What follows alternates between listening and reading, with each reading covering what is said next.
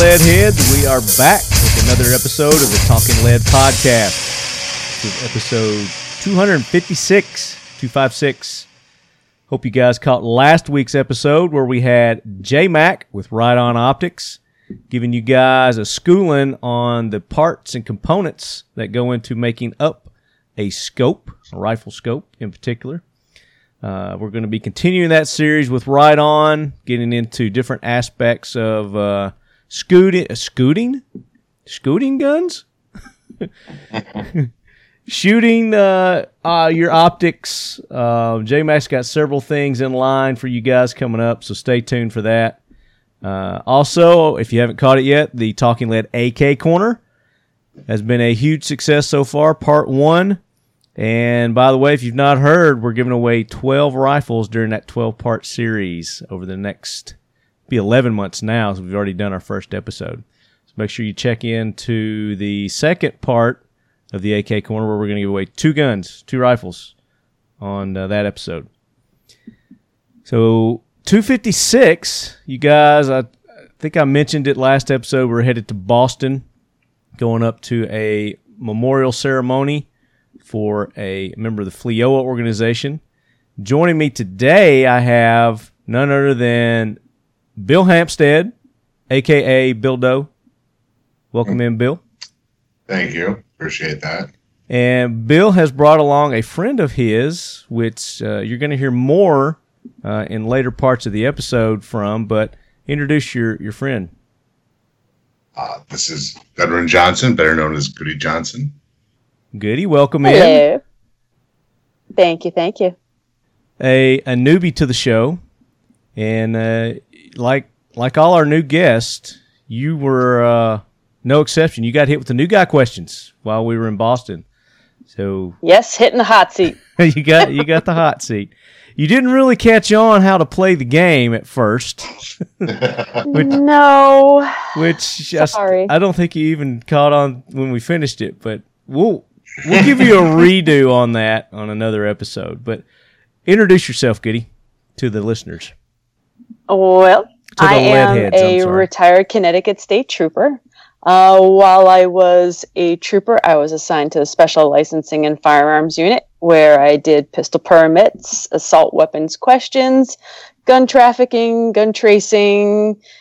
And after retirement, I was selected to be the first female to sit on the board of firearms permit examiners, to which I still sit. You've been sitting a long time. You better stand up and stretch those legs. 5 years of sitting, yeah, I need a stretch. No doubt. So welcome in, Goody. It's a pleasure to have you on, and it was great meeting you this past week and hanging out with you, getting to know you and the other members of FLIOA that I hadn't met yet. Some new guys. Tim Dennehy. Tim Dennehy, yeah. Tim Dennehy. I kept calling him Brian Dennehy from Rambo. Yeah. A past president of FLIOA. The past president of FLIOA. So we had the great honor of attending a memorial service for Chris Schottmeyer, and it was awesome. We got to go to Cincinnati. Fuck, where am I at? A Boston Red Sox. How many Reds are there? The Boston Red Sox game and a awesome park dedication, which we're going to talk about a little bit later on in the show. So before we get into that, guys, I hear the jackwagon train rolling in. So we got to take care of a boatload of jackwagons this week. Gunny, bring that train in. Hoorah, Simplified, do or die, hold 'em high at 8th and I. It is time for the Talking Lead Jackwagon of the Week, so brace yourself, baby. So the train has stationed, and I'm going to kick this off because I've got a lot of jackwagons that you lead heads have submitted, and I think we should start off with the most nominated. I've got this nomination from several of you lead heads, and it's none other than the country music singer Eric Church. You guys familiar with Eric Church? Yeah. A little bit? No. A little bit. Apparently he's got a few hit songs in the country music arena. But I think he was at that shooting in Las Vegas, and he made a statement. Rolling Stone did an interview with him, and I'm going to read this, and this was from Leadhead, Ashley and Alex K. So thank you guys, and I'm going to read their little note they sent to me. It said, well, here's another jackwagon operator, and they're not operators, they're just passengers. The gunny operates the train and keeps these guys under control, so just so we get that cleared up. It says, until now, Eric Church has been my number one and only favorite country music singer. I just don't get why these Hollywood retards feel their need to get political and point fingers at the NRA for gun violence. Is this man so stupid to say this sort of thing and expect to still have fans? It looks as if this man just got a large shit in his whiskey glass, and I really don't think he will like the taste of it. P.S. Where does the guitar riff for the intro come from? I crank it up every episode, gets me in the mood for another great show every time.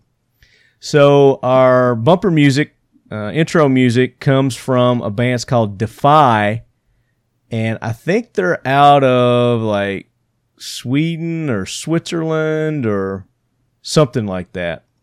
But when we first started this show, we actually contacted them, let them know what we did, and say, hey, would it be cool if we used that? So we did get their permission to use that as our intro music. And I can't tell you the name of it. I apologize. I don't know the name of that particular, I guess it's a song is what you, there's apps that you can like say, hey Siri, what is this song? And she'll tell you what it is. You guys ever use those apps? Shazam will do it too. Yeah, Shazam will do it. Okay. So there's another app called Shazam. So Ashley and Alex K, get that app and just play that, or let your app listen to it, and it should tell you which tune that it is. That what's the name of that band I just said? Defy. No, it's not Defy. That's our watch sponsor.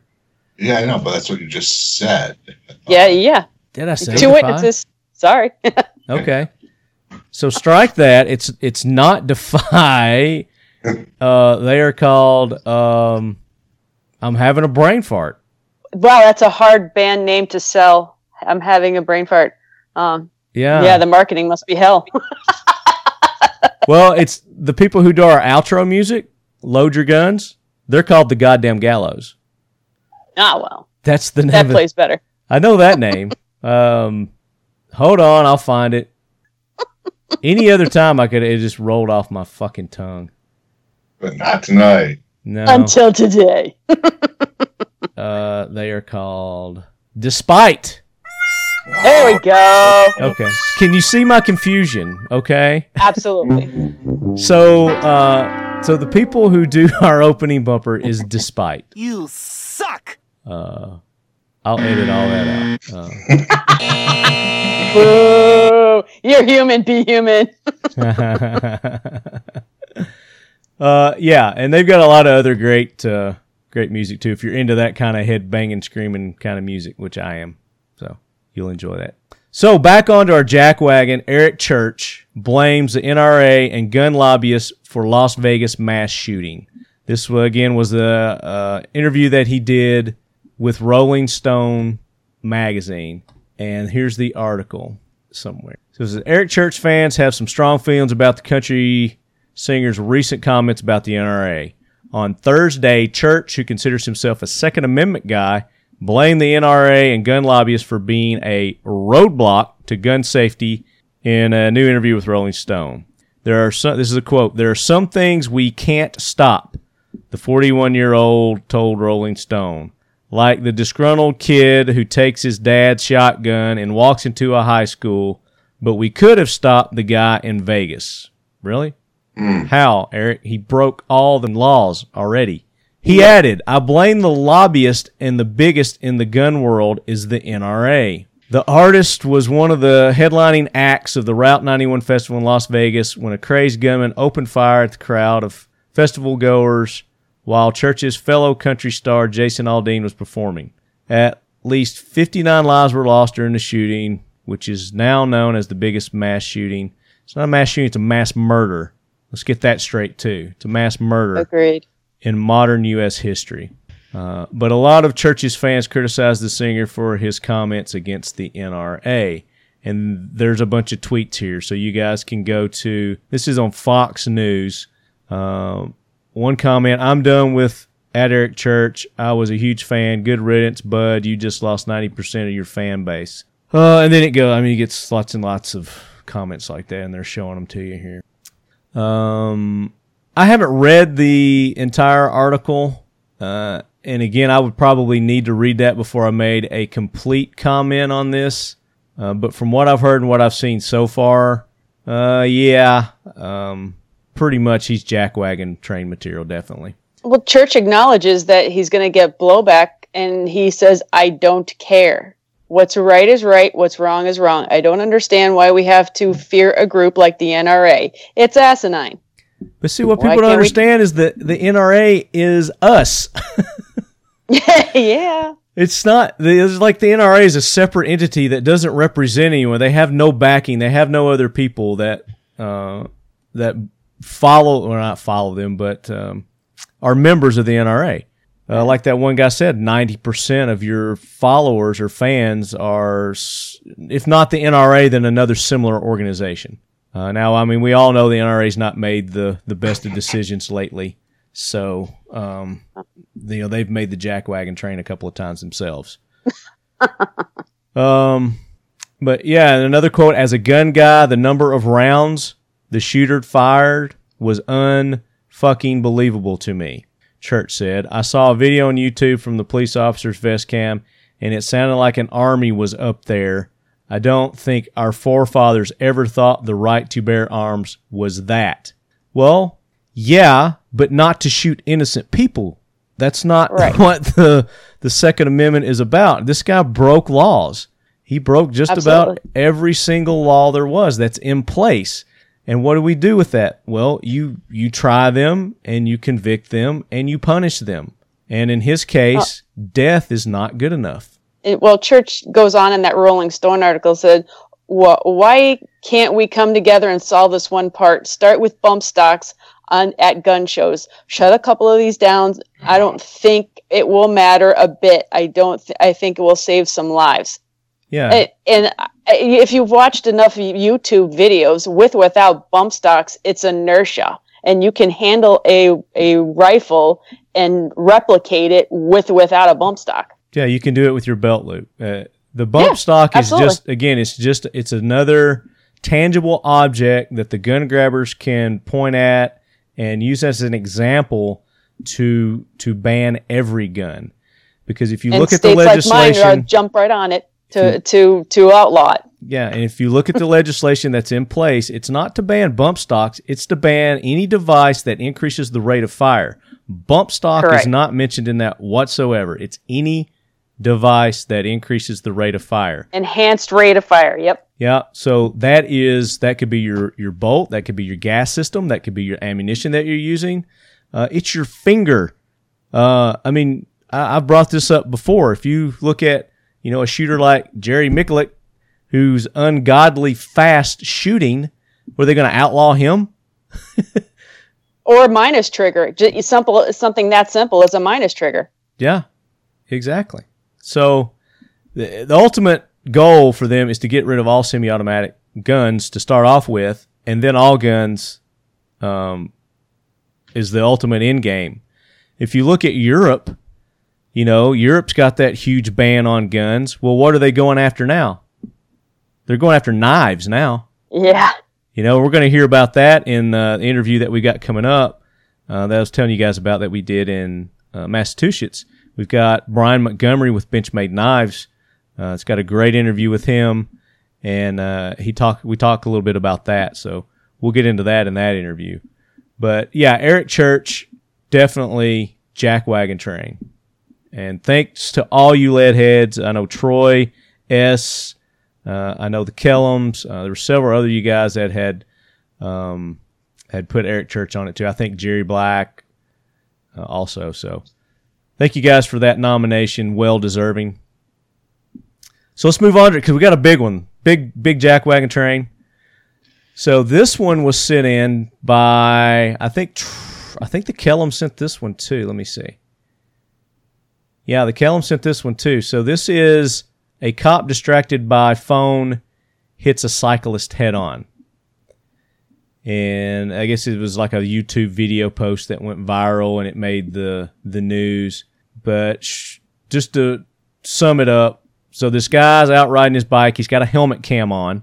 He comes to a stop sign, and it's a, what do you call it, where you just got a T stop? T intersection. A T intersection. So you got him coming to this T intersection, and then he's got traffic coming left and to the right. So he's looking left, he's looking right. This cop's coming in from the right, and you see him just plow right into the cyclist. And apparently he was looking at his phone. He swears up and down he wasn't texting, but he was looking at his phone. And the cop didn't deny it or try to cover it up or anything. But I think he was trying to. It's like, hey guy, you're overreacting here a little bit, which the guy was. I gotta admit, he would make it great in the NFL, for penalties.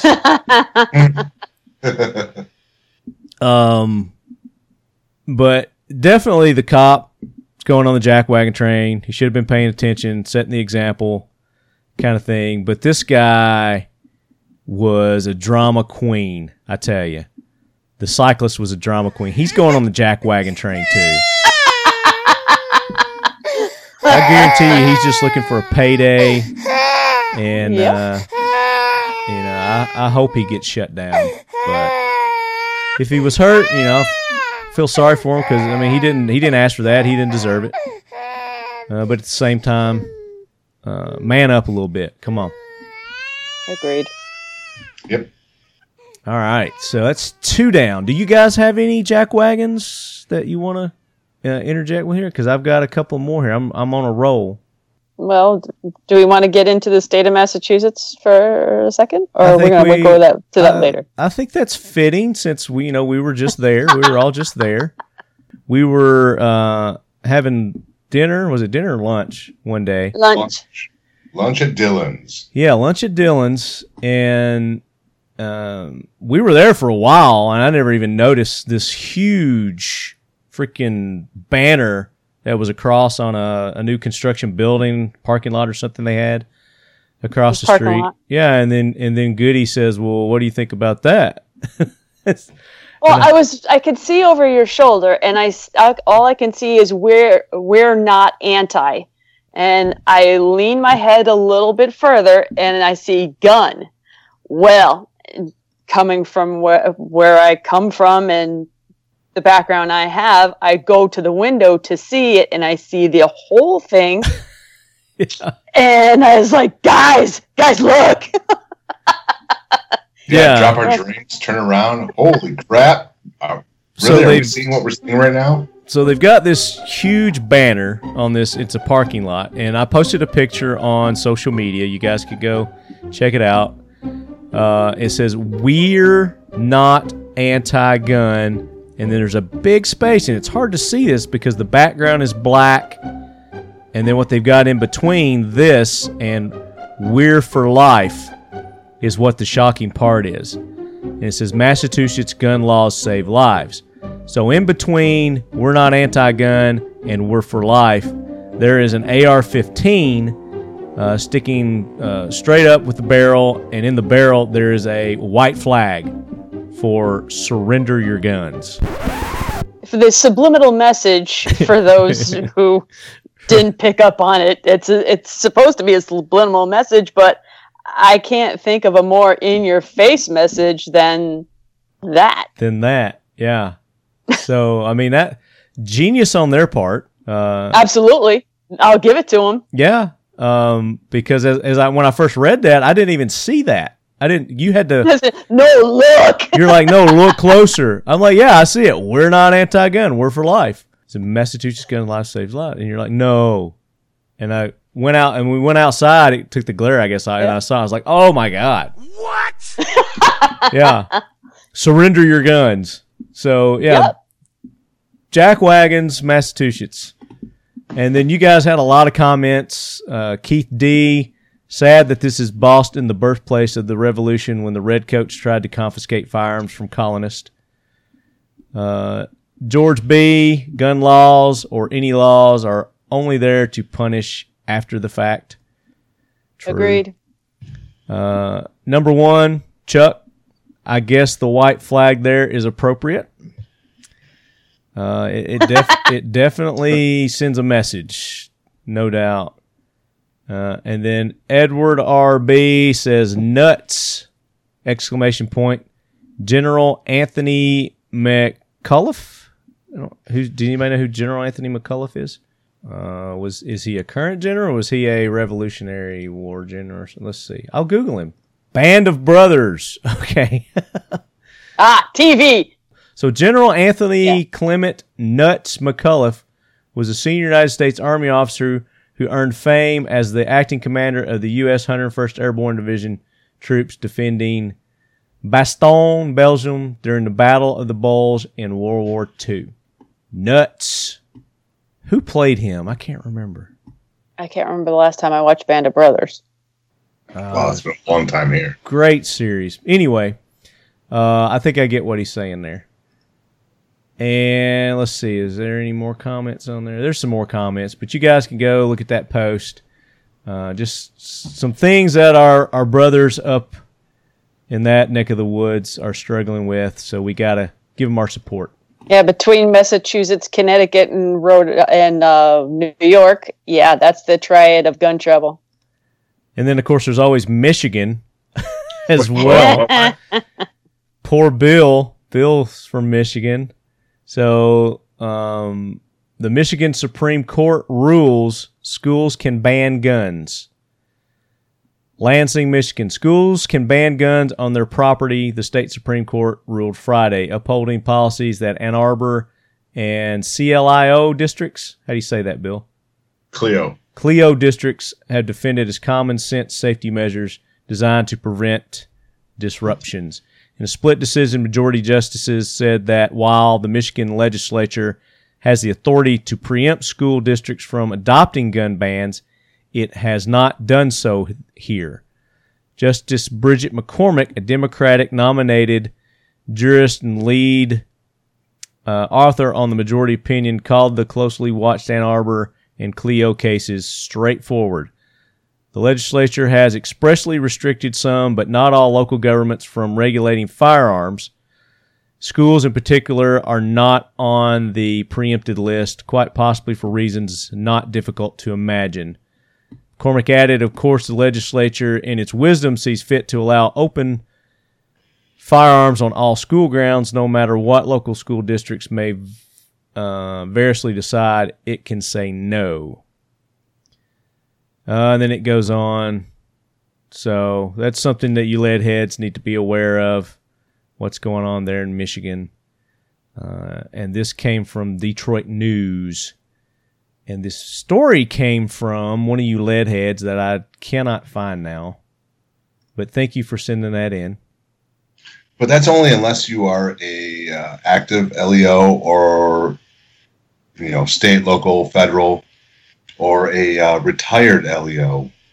We were able to, the Michigan chapter of FLEO was able to pass a law a few years ago, SB 53, that allowed retired federal law enforcement officers open carry, concealed carry in pistol-free zones. Oh, sorry. SB 53 allows retired federal law enforcement officers the same rights as retired or active state and local LEOs.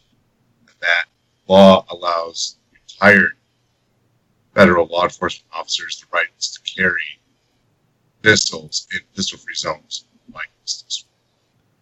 So that's only for federal. That doesn't go like for HR 218, which I forgot was renamed. No, HR 2. Go ahead, I'm sorry. Sorry, Han. In addition to that, it gives we got that law passed a few years ago, and just because federal law enforcement was left out of that HR 218. No, it was a local Michigan rule law. And we were able to get a change to allow federal law enforcement officers to carry in pistol-free zones, which would include those schools. But that's just law enforcement officers. That's not your regular concealed carry person. Right. Regular concealed carry people, it doesn't cover them. But. Yeah, so Michigan Supreme Court, welcome to the Jack Wagon train. And Matt Matter was the lead head that sent that in. So thank you, Matt. We appreciate that. Austin, Texas. We got to throw Austin, Texas on here. This is from Troy S. And so what's going on in Austin, you say? Well, Austin is pretty much turning into the West Coast. They've got a lot of liberals moving into that area. If you have any friends in Texas, they call it the People's Republic of Austin. Exactly. So Well, we've not heard that from Nick yet. Oh, well, he's outside of Austin. So Nick enjoys his gun rights immensely, trust me. Oh, yes, I know. Yeah. So do you want to read this one, Goody? The city report on Confederate monuments raises idea of renaming Austin. Let's see. Known as both the father of Texas and the namesake of state's capital, Stephen F. Austin carved out early outlines of Texas among his many accomplishments. He also opposed any attempt by Mexico to ban slavery in the province of Tejas and said if slaves were freed that they would turn into vagabonds and nuisance and a menace. For that reason, the city of Austin's Equity Office suggested renaming the city in a report without existing Confederate monuments that was published this week. Also on the list locates to possibly be renamed Pease Park, the Bolden Creek neighborhood, Barton Springs, and 10 streets named for William Barton, the Daniel Boone of Texas, who was a slave owner. To be sure, the identified streets and parks are only suggested for reconsideration, and the city, Bolden Creek, Pease Park, and Barton-related landmarks, a group that includes Barton Springs, were included in a lower tier list of assets for secondary review in the report. Still, the report did identify several streets staff consider related to the Confederacy and worthy of more immediate action. These streets are Littlefield Street, Tom Green Street, Sneed Cove, Reagan Hill Drive, Dixie Drive, Confederate Ave, Plantation Road. The city estimates that it would cost $5,956 to rename these 7 streets. You know what I want to know? I want to know how much it cost them to do this study. Yes. And background to find out the what these streets were and who they were named after, which at this point in time, I guarantee you, nobody and their great-great-grandmother could tell you who Littlefield was, who Tom Green is, who Sneed Cove was named after, who any of these. Everybody's going to say Tom Green is a Canadian comedian. And who lost his left nut. Yeah, exactly. And Reagan Hill Drive, named after President Reagan. Come on. Yeah, absolutely. You know? So, I mean, this is completely ridiculous. Renaming Austin, that's not going to happen. You think they're going to rename the city of Austin?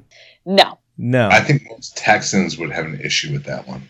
Well, you would think, but apparently they've spent a shit ton of money on this, and they're concerned that another $6,000 to change the name is going to be an issue. I guarantee you they spent at least $250,000 at least doing the research on this. Well, I mean, changing Austin would require a heck of a lot more than the 7 streets. I mean, that's you got universities, you got airports, you got all kinds. It's just ridiculousness. The lengths that these people are going to dig through history and try to erase our history. Oh my gosh! It's not our highlight of history, but it's history nonetheless. Right. Yeah, I mean it's where we started. It's where we came from. You know, good, bad, or ugly, like you said, it's you learn from it. And absolutely, going we're doomed back to and repeat it. punishing these people now, it does no good. It's just like, oh, I'm gonna take your name away because you had slaves back in the 1800s. Yeah, I mean, they weren't named. These people weren't named. Didn't have these streets and these cities named after them because they had slaves. It's because they did other great things for the areas, the cities, our country. So look that stuff up, and let's talk about that. I mean, yes, there's no argument here that slavery was bad, and I don't know. I'm not getting into that decision. I'm not going to get into that discussion. Independence were slave owners. Yeah, I'm not getting into that discussion. So I mean, it's a dead end discussion. It's that black hole that they want to suck you into. So I mean, it just goes without saying that slavery was bad, and is still bad because there are some areas of the world where there's still slavery. Absolutely. It's called human trafficking, and it happens every day. Yeah. And in places you don't think of. Yeah. So let's concentrate on my state. Let's concentrate on that and this money that you're spending to go back and do these Civil War history reports. Spend it on stopping the current issues and problems that we're having with human trafficking. All right, I'm off my soapbox on that one. But again, thank you, Troy, for sending that jackwagon in. Huge jackwagon train this week. Guys, Gunny appreciates your participation, and he will make sure to secure and haul these jackwagons off to a place where us normal people don't have to worry about them anymore. Get that train out of here, Gunny. All right, so before we get into our interviews, I've got some people to thank here. We want to thank all the sponsors of Talking Lead, all the companies that make it possible for you lead heads each and every episode to enjoy our witty banter, if you want to call it that. The official optics of Talking Lead, Bill, is? Right On Optics, Arizona. There you go. Veteran-owned company, family-owned company, making some high-quality optics for some amazing prices. Very affordable prices. Red dot scopes, binoculars. Soon they're going to have rangefinders. So you guys check them out. Right On USA. Make sure you go back to last week's episode where we had J-Mac on, and he's educating us monthly, doing monthly segments with us to educate us on optics. X Steel Targets. X Steel Targets. The best, most affordable AR-500 steel targets are, Bill? What? X Steel Targets. Sorry, X Steel Targets. On the market. On the market. Ting! Ting! Beep. So you guys go xsteeltargets.com. Check out all the cool-ass targets that they've got there. Any and everything that you think that you would possibly want, they have there. And if it's not, you can get in touch with Bud and the gang there at X Steel Targets, and they will custom make a target for you. And they're getting into a lot of other things as well. They're soon to have Cerakoting services, and they've got some cool distressed flag art that they're going to be doing as well. I don't know if I'm supposed to announce that or not, but I'm telling you today because I talked to Bud and he was telling me about it. So he didn't tell me not to tell you. xsteeltargets.com. Who's the official wristwear of Talking Lead? Defy watches, that's right. Make sure you guys go, and by the time you hear this, the discount of 44% is over. It was the end of July. You guys had several weeks there to take advantage of that deal, but as you're listening to this show, sadly, you missed out. But there's still great deals there. The value that you're getting on those watches is unbelievable just at regular retail price. But never fear. You know Jeremy always comes on the show and hits you guys with some amazing deals. So there'll be another one coming soon. And then, of course, our 10 watches for 10 vets. We gave 2 of those watches away last week. And stay tuned because we're going to be giving away some more this episode. Modern Spartan Systems. Don't just clean your firearms, goody. You want to optimize your firearms with modern Spartan systems. They have a full line of cleaning products, such as their oils, their carbon destroyers, their copper destroyers. They also have some greases that are awesome for your gun. And, of course, what do I put in the lead sled, Bill? What keeps her running? TVT. The TVT engine oil additive. I'm up to 320,000 miles in the old lead sled and still kicking. Which I put it about in 321 once you drive your happy ass up to Michigan for horseshoes. Yeah. Yeah. Oh, wait. oh, bullshit, dude. Yeah. We'll and where about would that. I find these fabulous products, Marty? So you're just going to go to modernspartansystems.com, Goody, and you're going to use that Leadhead discount code, which is Leadhead, and they're going to give you a nice discount there. And, yeah, that's what I'm talking about. Modernspartansystems.com. Check them out. 1776 United, the official swag providers of Talking Lead. You guys can go there and get our T-shirts. We've got the classic T-shirts. We've got the Leadhead Brigade T-shirts. We've got the Leadhead Brigade patches there. The tumblers are still, we're this close. He just released his tumblers. So 1776 United has their version of the Talking Lead Leadies, or the Black Assault mugs there. So I guess he wanted to release his before he released mine. But you can still get Talking Leads at dip123.com/Talking Lead. They are better than a Yeti. They're a Leady. What? Yes. The Talking Lead Black Assault mugs. Don't be a snowflake. Get them today. dip123.com/Talking Lead.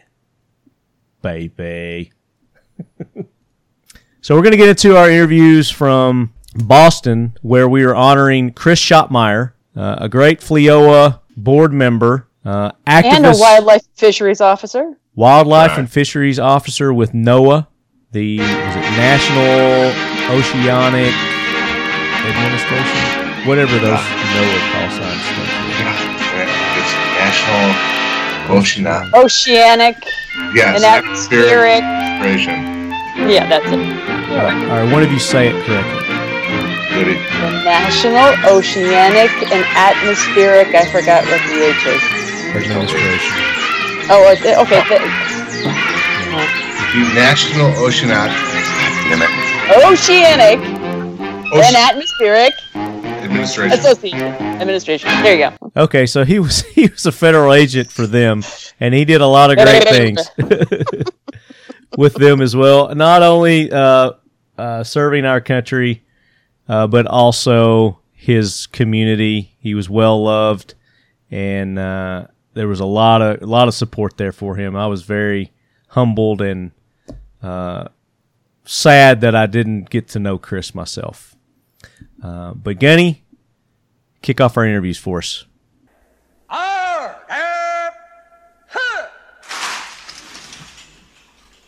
Howdy! Hit it, sweetheart. Sir, aye, sir. All right. 732. All right, lead heads, welcome back to the Talking Lead podcast. And this is a very special episode of the Talking Lead podcast, coming to you guys from Boston. We're at is this the Hilton? Hilton Back Bay. Hilton Back Bay. So you may hear a little echo in the room. So we're in a little conference room here. So our audio may sound a little differently, but still going to be the awesome quality that you lead heads are used to. But I'm going to go ahead and get started because this is going to be a very awesome episode. We are here in Boston for a reason, and we're going to go around the table, and we've got our good buddies Nate and Bill and Carl. I was just trying to say Carl. I probably should have got your name before. And you guys are familiar with Nate and Bill, but I'm going to go ahead and have them introduce them to you new lead heads that may have not heard our past episodes with them. So, Nate, we'll start with you. Thanks, Marty. I'm Nate Katura. I'm the National President for the Federal Law Enforcement Officers Association. It's a mouthful. It sure is. We just say FLEOA. It's a lot easier. It is. It's much easier. Much agreed. Bill Hampstead, Vice President, Member Benefits for FLEOA. Bill Doe T. Baggins. As he's affectionately known. By Marty. To you, Leadheads. Or Lefty. Yeah. And then Carl. It's Carl Greider, and I'm with the Boston Red Sox. The Boston Red Sox. Woohoo! Yeah, baby. So we're going to go to a game a little bit later today. Boston's playing Minnesota. Correct. The Twins. As we're speaking, Boston is on top of the Major League Baseball. They're number one right now. Yeah, the best record in baseball at 71-32. 71-32. I was close. I said 34. Man, I wish the Tigers were somewhere even close to that, but nope. No. They'll get back there. Well, one day, I hope. Maybe not this year. No. So how many games are left in this season? A bunch? So they play 161 for the full season, so still got a handful. Second half should be exciting. We have a bunch of AL East games, especially against the Yankees, so should have a good second half here. Hopefully we can stay on top. Yeah, absolutely. And that's not the reason why we're here, but it's one of the things that we're going to do while we're here. Right. So we'll leave it to you guys to talk about the special occasion why we've gathered in Boston. You can take that one, Nate. All right. So that's great. I appreciate the opportunity. Yeah. So we're here to honor and celebrate our good friend. His name is Chris Schottmeyer, and he was a very important officer of FLEOA. He carried a number of titles and roles in FLEOA, and through the years, anybody that got to know Chris knew that he was one of these guys who, I guess for lack of a better word or phrase, you could say he was it's kind of a cliche, but it kind of fit Chris. He was like salt of the earth guy. Right. He was one of these guys who was just down to earth. He didn't care about who you were, what your background was, or anything. He treated you like you would want to be treated. He's just one of those type of guys. Right. Solid dude. Solid dude as solid comes, right? And Chris was he's a very passionate man, and he loved the outdoors. He loved, conservation. He was a special agent with the National Oceanic and Atmospheric Administration, also known as NOAA. NOAA, yep. Yeah. And so he kind of had some opposite views of some of the more avid fishermen in the area and stuff, but Chris was very fair, and but he was very, very passionate about it and wanted to make sure that our lands, our waters were clean and free, and that everybody, no matter where you are, you had an opportunity to enjoy our national parks, and wherever that you were from, you could enjoy the outdoors, and that was kind of who Chris was, and he was one of these national officers in FLEOA where you ask him to do something and he would be the first one to raise his hand and volunteer. He was that type of a guy, and he did that time and time again. And one of the things that he started to do was, out of nowhere, he just started to volunteer for the National Law Enforcement Officers Memorial Fund in Washington, D.C. to help set up these law enforcement appreciation games, and he did them here in Boston at Fenway Park. Okay.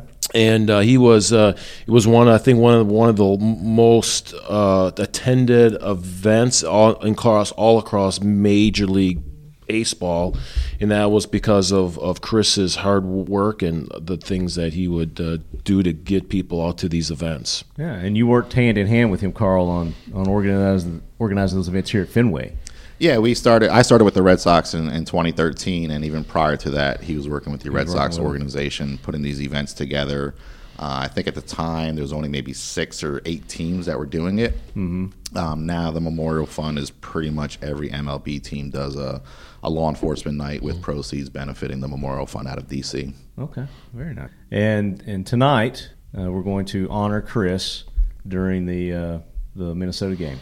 Correct. We're going to do a pregame ceremony, bring his family out onto the field. And I know Nate and Bill could talk more about Schotzy, the K9 dog, but we're going to bring out the K9 dog that's in training and do a pregame ceremony, put Chris on his image on the scoreboard, and obviously recognize his efforts for what he's done for the Red Sox and for the law enforcement community. Yeah, very good. I'm very honored to be here, and I got chills when you're telling me about that. So I'm really looking forward to that tonight. It's going to be an awesome game. Yeah, going down on Fenway Field. I mean, even if we don't see the game, but it's going to be awesome. Just that ceremony is going to be awesome. Oh yeah, no, going down on Fenway is amazing. It's one of those fields you can't really say what it is. I mean, it's just an awesome experience to be standing down on Fenway. It's got a reputation that, yeah. I work there every day, and every day it's just you're amazed when walking into the building. Just like I'm at Fenway. Mm-hmm. Yeah, one of the last original parks, isn't it? That Wrigley? Fenway is the oldest. Wrigley is, I believe, 2 years behind that, and then you jump up to Dodger Stadium. So you could say Fenway and Wrigley are the last of the original. Yeah. Yeah. Yeah, I love coming to this park.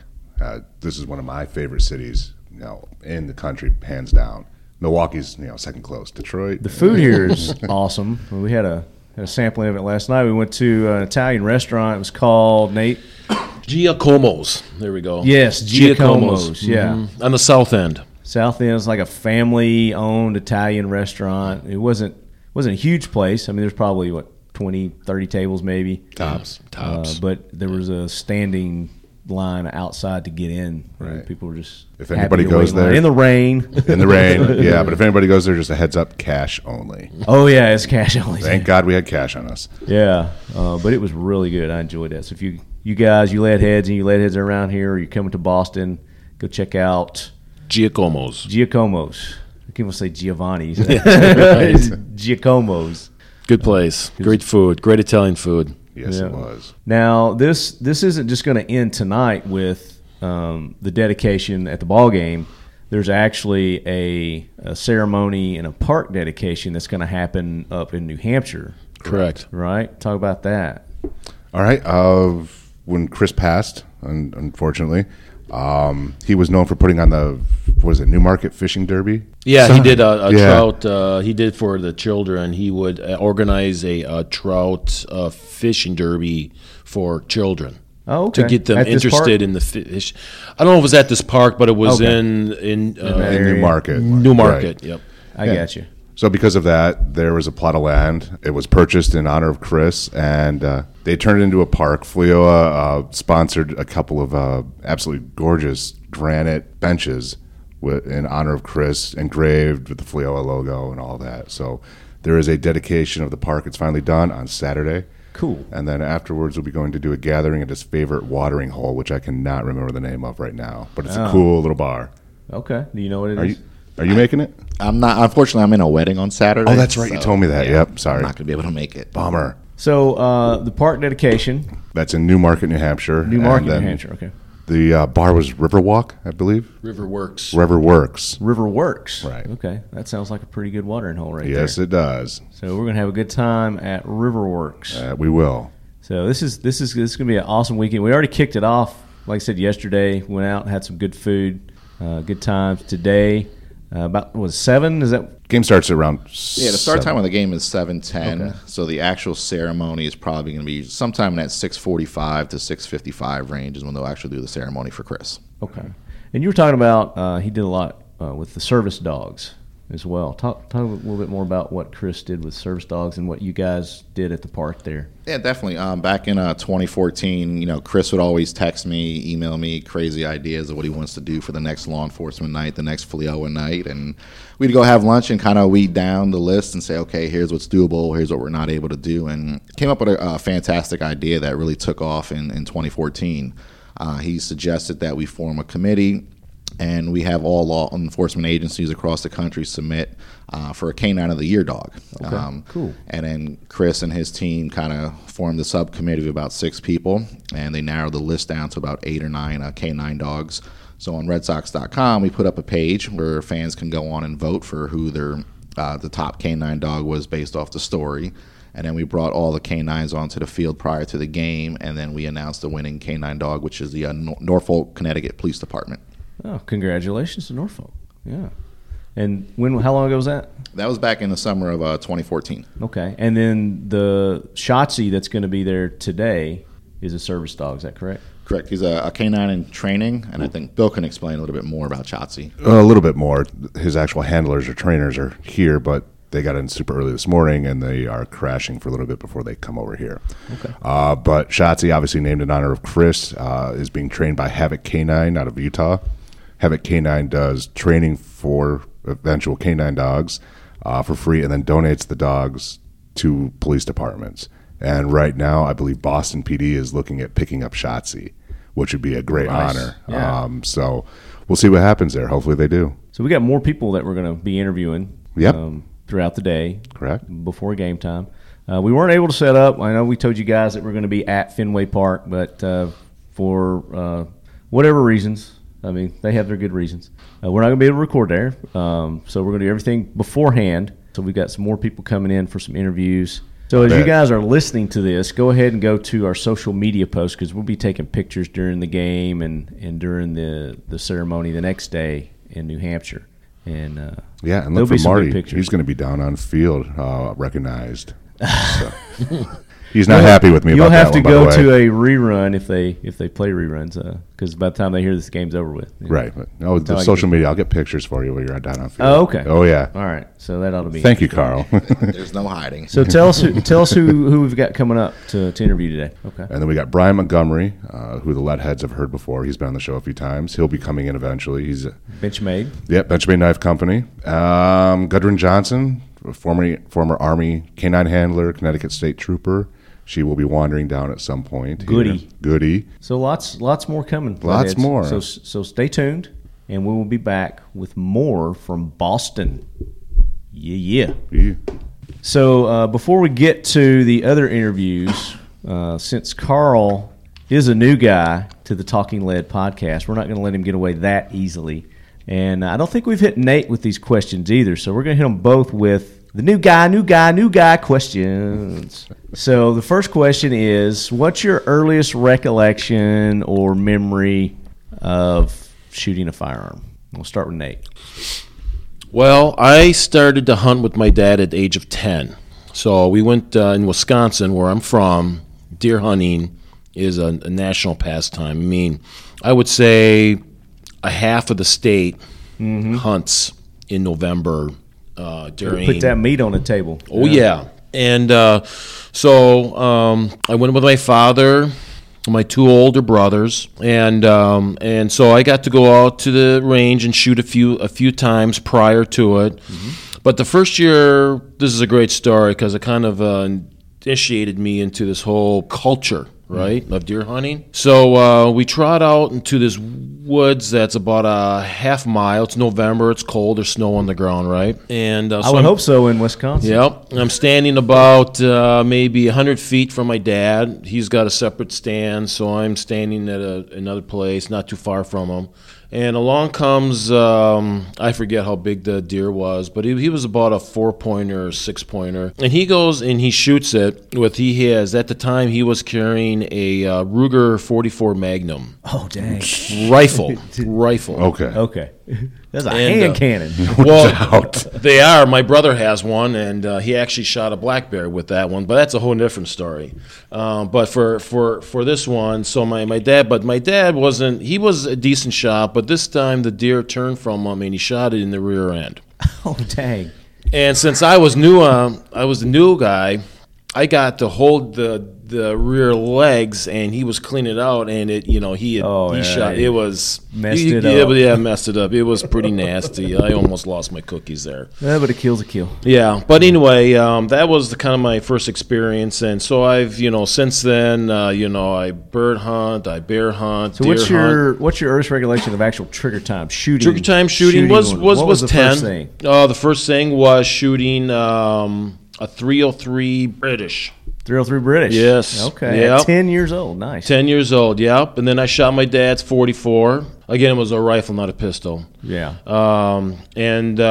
So that was about 10, 11, and so I didn't do a lot of shooting then. As I got older, and then I accumulated my own firearms, and but at the very young age. Do you still have those rifles, the British and the 44? Actually, my older brother has them. Okay, so they're still in the family. They are. That's awesome. Yep. Bunch of shotguns and all that as well. So absolutely. Very cool. Yep. Carl? So I don't have a great story like that to tell. My extent of firearms would be probably a Super Soaker water gun. There you go. So I've never shot a rifle firearm before in my life. We need to correct you. Yeah, I'm growing up. My dad was an avid hunter. Every Friday after Thanksgiving, headed out for a week, and I think as a kid, he would come back with nothing. So I kind of lost interest and stuck with playing baseball, basketball, your normal sports, but never got into hunting or shooting firearms. Yeah. Well, that's okay. That's okay. That's why we're here. We're going to help you with that. We're gonna get you down to Tennessee. Okay. Let's shoot some guns, have a good time. So next question, and we know law enforcement, military service. Nate, talk about your background a little bit. Oh, sure thing. So I'm 28 years as a federal agent. I spent the first 8 years of my career from 1990 to 1998 as a deputy U.S. Marshal. Mm-hmm. And then 1998, I kind of switched up things, and I went into the white collar. So I worked for the Social Security Administration, Inspector General's office, doing. Now, white collar, does that mean you just got a desk job? Is that what that means? Sort of, but I'm going after people that are stealing, they're scamming, and sometimes when their entire lifestyle is dependent on that stealing, those paychecks and stuff, they'll fight you, okay. and you would think as a deputy U.S. Marshal, I was involved in some pretty, dangerous situations and went after some pretty bad hombres. Yeah. But so who's the baddest you went after? Oh, I mean, this guy, he escaped from a county jail. Actually got a hacksaw blade and cut through the bars of a window to jail, escaped, went to Mexico, and so we followed him down there and eventually caught him, but it was several months later, and I got to take 2 trips down to Mexico. So was there any gunfire exchange with this guy? No, he went peacefully. Oh, okay. I want a shootout story, man. Well, the closest one I can give you was when I guess I was a few years back. I was with Social Security, and we were investigating the disappearance of this suspect's other-in-law, and so Social Security had been paying checks to her for like years and years and years, but suddenly nobody knows where she is. So my partner and myself and a deputy sheriff go to this guy's residence, and this is in the middle of nowhere. Right. And he knows we're coming, and we get to the house, and he's not coming out. It's real quiet, and it's one of those situations where the hair stands in the back of your head, and you know something's not right. Yeah, something's not right here. Finally, his wife comes out, and she's not coming towards us. She's staying back. He's at about a few minutes after that, he pops out of nowhere, and he starts screaming at me, and I just trying to calm him down, like we just want to talk. Yeah, and find out what's going on. Right, here, exactly. And he's probably about 3 feet from me, and he pulls out a metal shank. It's like a rusty metal file. Metal file. And he's thrusting it at me. I almost shot him. He came within a second. If he wouldn't have dropped that, I would have plugged him there. Put at that one point. Right there. I would have. My finger was in the trigger. I was ready to shoot, and he dropped it. He came that close. So that was the closest I ever came to shooting somebody, but he came damn close. So I take it he was stealing his mother's Social Security. Yeah, check? He and his wife. He and his wife. Yeah. Did they murder her? We never found the body. We have no idea. We have our theories what happened because he actually ran a dump, I guess. Oh, and so what's also funny is her other son, so it'd be his brother-in-law. We can't find him either. Oh, really? Their story was they're on a long RV trip across the country. Yeah, I guess they still are. This sounds like a Forensic Files case right there. I love Forensic Files. You should turn that one over to Forensic Files. They'll do a story on it, man. Man, awesome. we had everything out on So this. Introduce the lovely young lady that just walked in. This is our good friend, Goody Johnson, and she's a retired Connecticut state trooper. Good and morning. Just all-around good friend, and we're happy that she's here to join us to celebrate our for Chris. Yeah. Welcome in, Goody. Thank you for joining us. Thank you for having me. Yeah, I mean, it's perfect timing because you're here for the new guy questions, and you're a new guy. FMG questions, great. You're a new guy. I'm a new girl. We're gonna, guy. No, I mean, it's lady. Lady. God made me woman first. Okay, all right. Trooper second. Okay, and you're a Buddhist. You need to put that out there, huh? I gotta throw that out there. I've never met a Buddhist before. You're the first Buddhist that I've ever met, so it's intriguing. Oh, God. So we're going to back up one question. Okay. What's your earliest recollection of shooting a firearm? 6 years old. You were 6? Yeah. Okay. Well, tell us the occasion. It was mostly because of my brother. My brother... Shot your brother? No. my brother, who was a hellmaker from coming out of the womb, took a fascination to guns. And my mother decided that, she had a lot of police friends, so we had a local police officer come over and teach us how to shoot. Oh, that's cool. To at least get the wow factor off of it from my brother. Yeah, the stigmatism. Yep, I was 6, he was 4. Do you remember what kind of gun that was? Was it a revolver? Or was it semi-auto? Don't remember. It was whatever the PD was carrying at the time. Did you cry? No. At 6, you were like, let me shoot again? Yeah. Yeah? Do it again. Yeah, I can do this, and it goes boom, cool. Yeah. So where are you from originally? Connecticut. Mm-hmm. Okay. I was born in Massachusetts and raised, during the school year, Connecticut, in the summers in Louisiana. Okay. And your background, right? Tell us what you do again. I know Nate told us, but I'm a retired Connecticut state trooper. I was also in the Army as an MP dog handler. I was the only female in my unit because I have a non-gender specific first name, and this was in the late 80s, early 90s, so I will let you figure out how much fun that was. Right. Goody. It wasn't. Goody Johnson. What kind of dogs did you handle? My training dog and my permanent party dog were both Malinois. Okay. Harry was a 98-pound beast. He was my training dog, and one of the rules for handling him or handling any of the dogs, if you put the choke chain on wrong, you had to carry him back to the kennel and put it on right. Oh. The training area was 2 miles away from the kennel, so I was OCD about checking it, just checking it all the time to make sure I didn't have to carry 98 pounds of dog 2 miles back to the kennel. No doubt. Wow. Would the dog even let you carry it back? Yeah. Oh. He was a good boy. It's just carrying for 2 miles that would have been a painful experience. I think for anybody. So we're going to go to Carl now, and no law enforcement, no military background. Anybody in your family? Yeah. I had most of my family were Navy. My brother, I have a twin brother. He was in the Air Force. I have cousins that are police officers. One's a police officer in Reading, Pennsylvania. The other one is down in Virginia. Okay, so it's in your blood. So some good friends of mine, really good friends of mine, are police officers. So yes, very good. So and we talked a little bit about your background. So we kind of did 2 in 1 there with you. So that gets us back on track to question number 3.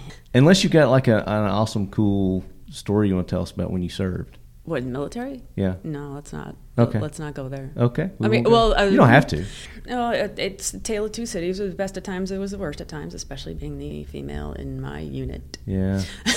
She got a lot of shit. Yeah. Yeah. I mean, from the day I got to the unit, when my commander decided to say, you want to be treated like one of the boys? I'll treat you like one of the boys. Opens up the drawer. There's a giant thing of Johnny Walker, and he said, catch. I caught it literally by the bottom third. He said, drink to the thumb line. Don't remember the next day. You're right. That's a hell of a way to get broken in, right? Oh, my gosh. Yeah, but company training, we had risk tournaments. We went to some brewery tours. It was a different military than today's military. Cool. Question 3. And we'll start with Nate again, or whoever wants to take it. So when it comes to pop culture, what's your go-to, whether it's a movie, a TV show, a magazine, maybe a song, maybe something else that's gun-related, that you go to, where you get your information from? Gun-related? Or you enjoy? Well, I usually I get things right from my Google feed, because Google feed. Just like Google, you just go to Google. And do it. My Google feed. If you would have Google now, it figures out what you like and sends you stories from around the internet, and I get a lot of that in my Google feed. So I'll just read stories. And we know Carl's not into firearms, but I mean, there's got to be a movie, shoot 'em up movie or something like that, or TV show that you really enjoy. I mean, I tend to watch a lot of like the law enforcement movies, all the CSI shows that are out there. Digging those? My favorite movie of all time is Usual Suspects. Oh, there you go. So there's plenty. It's a great movie. Plenty of action in that movie. Yeah, The Usual Suspects. Casual. Nate? Yeah, so for me, my kids know this too, is I have a hard time watching police-related movies or especially TV shows a lot, because they're just so bad. They're just so unrealistic. But saying that, there are a few over the years that I really enjoyed.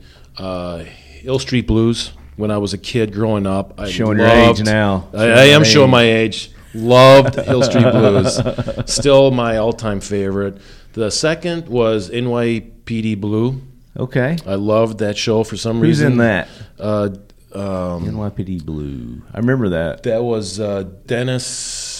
He showed his butt in one episode, if I remember correctly. I can't forget his name. Yeah, I know you're talking about. You're catching me off guard. I could bring. That's another old one though. You're showing your age again. I'm sorry. And on HBO there was a series called The Wire. Oh God, that was so good. And I've heard that was good. I've not seen that yet. The technology you see for today is completely outdated, but at the time it was cutting edge, and the series received quite a bit of criticism from police because it actually gave away our tradecraft. Oh, Agreed. okay. So it was a little too accurate. It was very accurate. It was like, because I did some of that stuff, and it's like, and as police, we have to be very protective of our craft because, the bad guys are watching us and they're constantly updating their techniques and trying to outdo us. But now you could watch it, the technology there is so outdated. But a lot of it is good old-fashioned police work, too. Yeah. And that is, is that still on HBO? Or you can get it on demand. Yeah, if you go. But it's not like a still doing new episodes. No, it was just, I think, 3 years or something like that. If you go on HBO Go, you can watch you can binge watch the whole thing. Yeah, it's one of those that I've got it's to do. One of my to do binge watches. I've got other ones. Your bucket list for TV. Yeah, it's like, all right, I got to do this one first, and then I got to finish this one, and then I can't start a bunch at one time. To do the binge. Then you screw up storylines and go, that's not that. Yeah. Show. I do the same thing. Yeah, but that's a great point. You bring up there. Yeah, it was still good. It was well done, well acted. I mean, they definitely had some good technical experts on that in the show. But for the most part, you watch some of these police shows on there today. I just can't watch. I guess like my kids. I watched, one of my favorites was Longmire. I did like Longmire. I did watch Longmire, awesome. And that was good. Yeah, I know it wasn't realistic, but sort of it is. The Western sheriffs, fantasy, getaway release, Western sheriffs are like that, though. Oh yeah, oh yes, that's the way they are. Well, I mean, some of them, yeah. I like. So in the beginning, like the first season or two, and then he started getting a little more ridiculous, and I started getting mad at him because he wouldn't. Anyway, that's Longmire.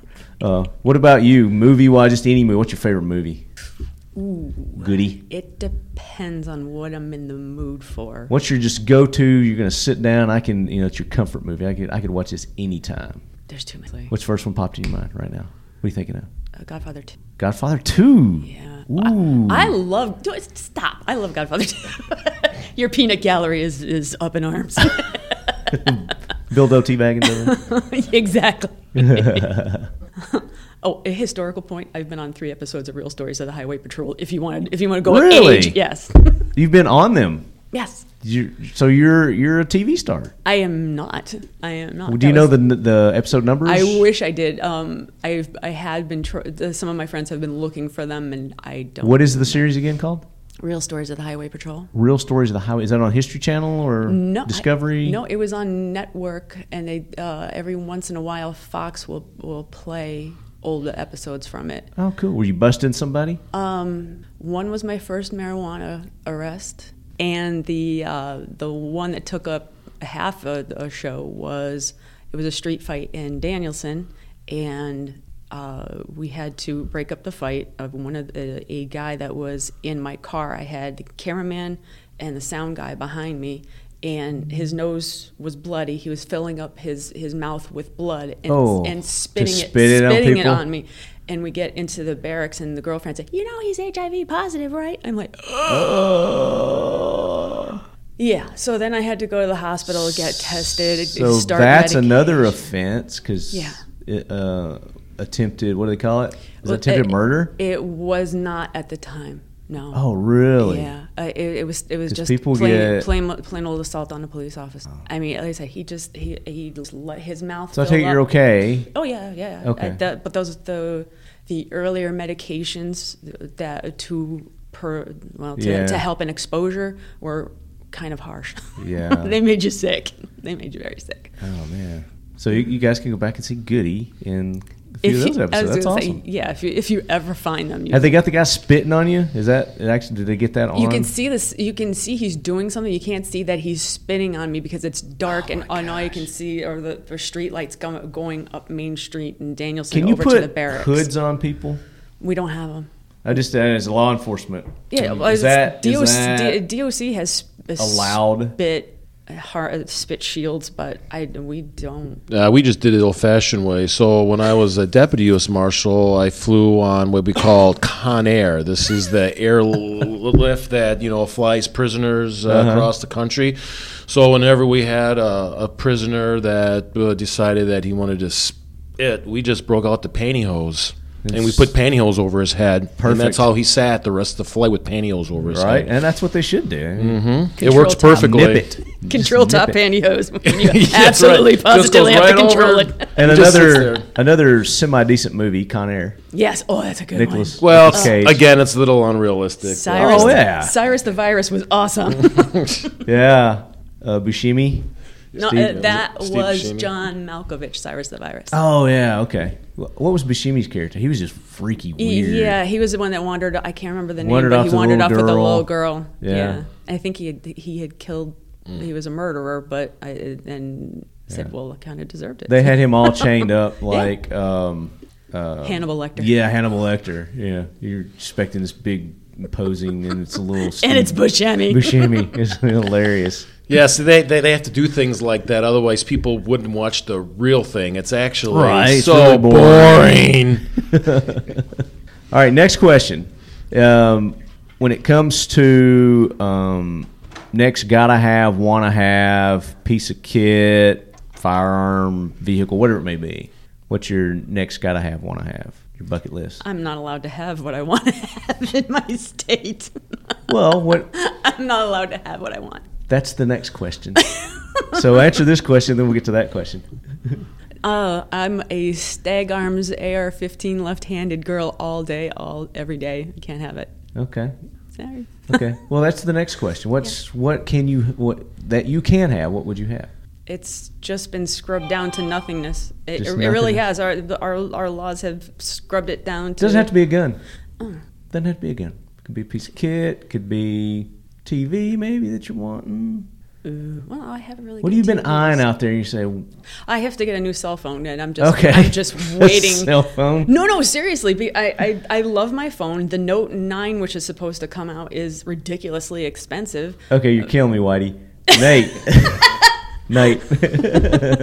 Listen, if I could have, I would probably get a new, either, I haven't decided yet, I told my wife, you'll recognize if I'm having a midlife crisis when you come home and there's a Camaro or Maserati or a Dodge Challenger. Okay. The midlife crisis car? Hellcat in the driveway. There you go. Yeah, that's exactly right. Okay. I would take a Hellcat in a New York second. There you go. Mm-hmm. That's a midlife Carl? crisis car. Mm-hmm. I would have to go with a home right now. The wife and I are in the process of trying to buy a house up here, and if you're not from Boston, it is extremely expensive. Yes, it is. My wife is from Texas, so her idea of a 4,000 square foot house with a 3-car garage and a yard doesn't exist. For several $1 million up here. Yeah. And I'm not hitting home runs for the Red Sox. I'm selling tickets, and I don't make that kind of money to afford it. So we're looking at your homes. Ticket sales up, son. Yeah. Even then, we couldn't afford it. But well, you guys just come on to Tennessee. I know a really good real estate agent there, and we'll take care of you. She has the itch to move back down south. So. Well, come on. Yeah. You get my contact info. I was going to say, the commute, you would have been killer on it. Commute, yeah. Well, there's some sport teams down there. We could. Oh yeah, definitely. Good friend of mine works for the Tennessee Titans. Okay, nice. So my next question is: laws be damned, money be damned, rules be damned. What would you own? Tropical island wait in for the it. Caribbean. Wait for it. Flamethrower. A flamethrower? Okay. Oh my God, those are so much fun. They are. Yeah. I'm just going to go for a tropical island. In the Caribbean with a 10,000 square foot house. Okay. Yeah. Now, would you have like a tennis court, a pool, a shooting range? Yep, basketball court, swimming pool, tennis courts, horseshoe pits. Nice. Gun range would be great. Absolutely. All that. Absolutely. Okay. Yep. Gun range and yeah. I'm trying to think of the backstop issues to that. Well, you're on an island, so it doesn't matter. Well, there's nothing else around. Except boats. Well, they better get all the way. Where your island is. They better get all the way. That's all I can say. There's a no boat zone so far out. Just set your parameters. You're thinking too much into this. No, but she's really overthinking this. She's killing your dreams. She's killing it because all I would do was dig a big pit, right? And, huge, like a real nice, but you're in the ground, so you're shooting up against the ground. And then there's lead abatement. Oh, my God. There's no laws. You're killing me. Laws be damned, rules be damned. I don't care. Lead abatement on an island. If I can afford all that, I'm so rich, it won't matter. They're not making them out of lead anymore anyway, so you don't have to worry about that. Carl. I think I'll be Nate's neighbor. On the next island over? Yeah. You come over anytime, Carl. We'll have a good time. Would you own a sports team? Do you love it that much? I do. Obviously, having the money, it would be difficult. But I just said, laws be damned, money be damned. It takes a lot of commitment to own a sports team. Obviously, you're in the public eye a lot more than just owning a regular business. You're constantly getting criticized. Oh God, they're overthinking these questions, guys. You're killing me. So I mean, it's a fantasy. I'd probably be on the private island and not have to worry about owning the team. You guys you're just too practical. Oh, I'm not. Nate's not. Yeah. What's your answer, Bill? Laws be damned, rules be damned. What would you want? Damned. Yeah. Oh my God, you hit me with this last time. I said a minigun. Yeah. And you laughed at me. Everyone says a damn minigun. I don't have any other better answer right now. You still want the minigun? Oh, fuck yes. It's perfect. At least you stick to your He's guns. consistent. He is. I am consistent. He wants what he wants. That's perfect. But with unlimited ammo to shoot it because, I'm going to need that. There's the fantasy. Yeah. I mean, once you're out of ammo, then it just kind of... And the gun never runs out of ammo. You never have to reload it. It's like just movies. keeps on going. Yeah, that's right. Movies. I do that. Just like Predator. Just like Predator, yeah. Well, and Jesse the Body Ventura. That's right. I watch Westworld, and everybody's got revolvers, but I'm counting, and I'm like, what? It has to be the biggest freaking revolver I've ever seen because it keeps going and going and going. I'm hearing 10, 11, 12. You're not reloading. How is this possible? They're robots. The magic of HBO. They're robots. Westworld's an awesome show. I love Westworld. I can't wait till the next one. I'm such a Bernard fan. Oh, you digging Bernard? If I could take one out of the closet, remember all the busted Bernards that were in the closet? Yeah. I'd take one home. You take one with you? I would take one home. What would you do with it? What would you do with it? That's not for this show. That's for another show. He'd do dishes and make your bed. And when we go to Talking Bernard, I will tell you. Talking Bernard.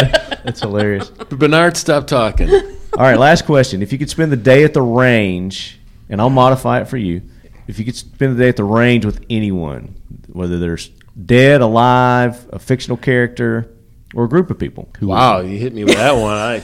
Goody? Nate's thinking on that. I got to think. Dead or alive, or fictitious. I got it. Who would you like to spend the day at the range with? Arlie Emmer. The gunny. God rest his. Yeah. He'd be fun. Yeah, he is fun. Yeah, he's a great guy. George Patton. A great guy. George Patton. George Patton? George Patton. General George Patton. And would you want his He's the one with the pearl. The pearl handle revolvers. Yep. Yeah. Yep. I'm sure he would be awesome at the range. Yeah. Love to talk with that guy. Yeah. Yeah, I'm a World War II buff, so I did a lot of research on Patton. I got you. Interesting character.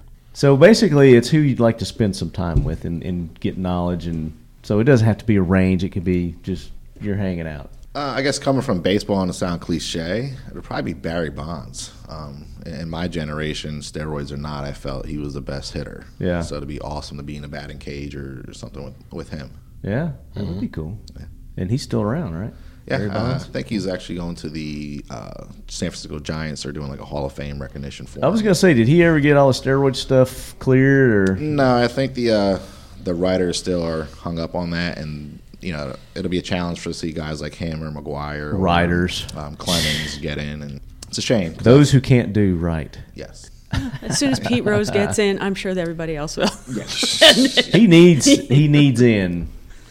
Let Pete Rose in. That would be who I'd spend the day at the range with, Pete Rose. Really? Because he'll bet on you? No. Just to see. Just because I think he'd be a cool dude to hang out with. And we talk about all the bull crap and about him not being in the Hall of Fame. I think he's probably over it by now, but I think he would really like to get in. Yeah, I think he's signing autographs in Vegas now. So is he? You're going to watch out for OJ. OJ will come in and steal his memorabilia from him. I was going to say, are there odds on for when he goes back to jail? Because he just can't seem to behave himself. OJ? Yeah. I thought he was still in jail. No, he is out. He's out? He's again? Out. Yeah. Mm-hmm. Okay. And that's the only thing he spent time in jail for was for the Las Vegas robbery. The Las Vegas thing. Yeah. Oh. But the videos to that are amazing because he just had his two boys go ham in that hotel room. Really? Mm-hmm. I haven't seen those videos yet. So that's out there for the public to see. It's out there. Okay, I have to check that out. All right. So that's all the questions I got. You guys have any questions for me, the host? Oh, so Bill's doing something here. Hold on. I mean, that's just like, here, take it, dude. You got to make a presentation. Here, enjoy your black box. Come over here. Come over and tell everybody what you're doing. I just hooked Carl up with the Defy Battlefield on behalf of FLEO and all the help that you have given us. Greatly appreciate it, brother. Thank you. Likewise. Yeah. Defy, the official wristwear of Talking Lead. Defy watches. Now till the end of the month, you get 44% off. Go to defywatches.com. /org. Perfect lead in. /. So we'll be back. We've got some more new guys coming. Montgomery will be here. So stay tuned. We'll be back with more from Boston. Say it in your accent. I'm not from here, so I don't have the accent. Oh, I was going to say, you don't have a very thick accent. So. It's goddamn Boston. There you go.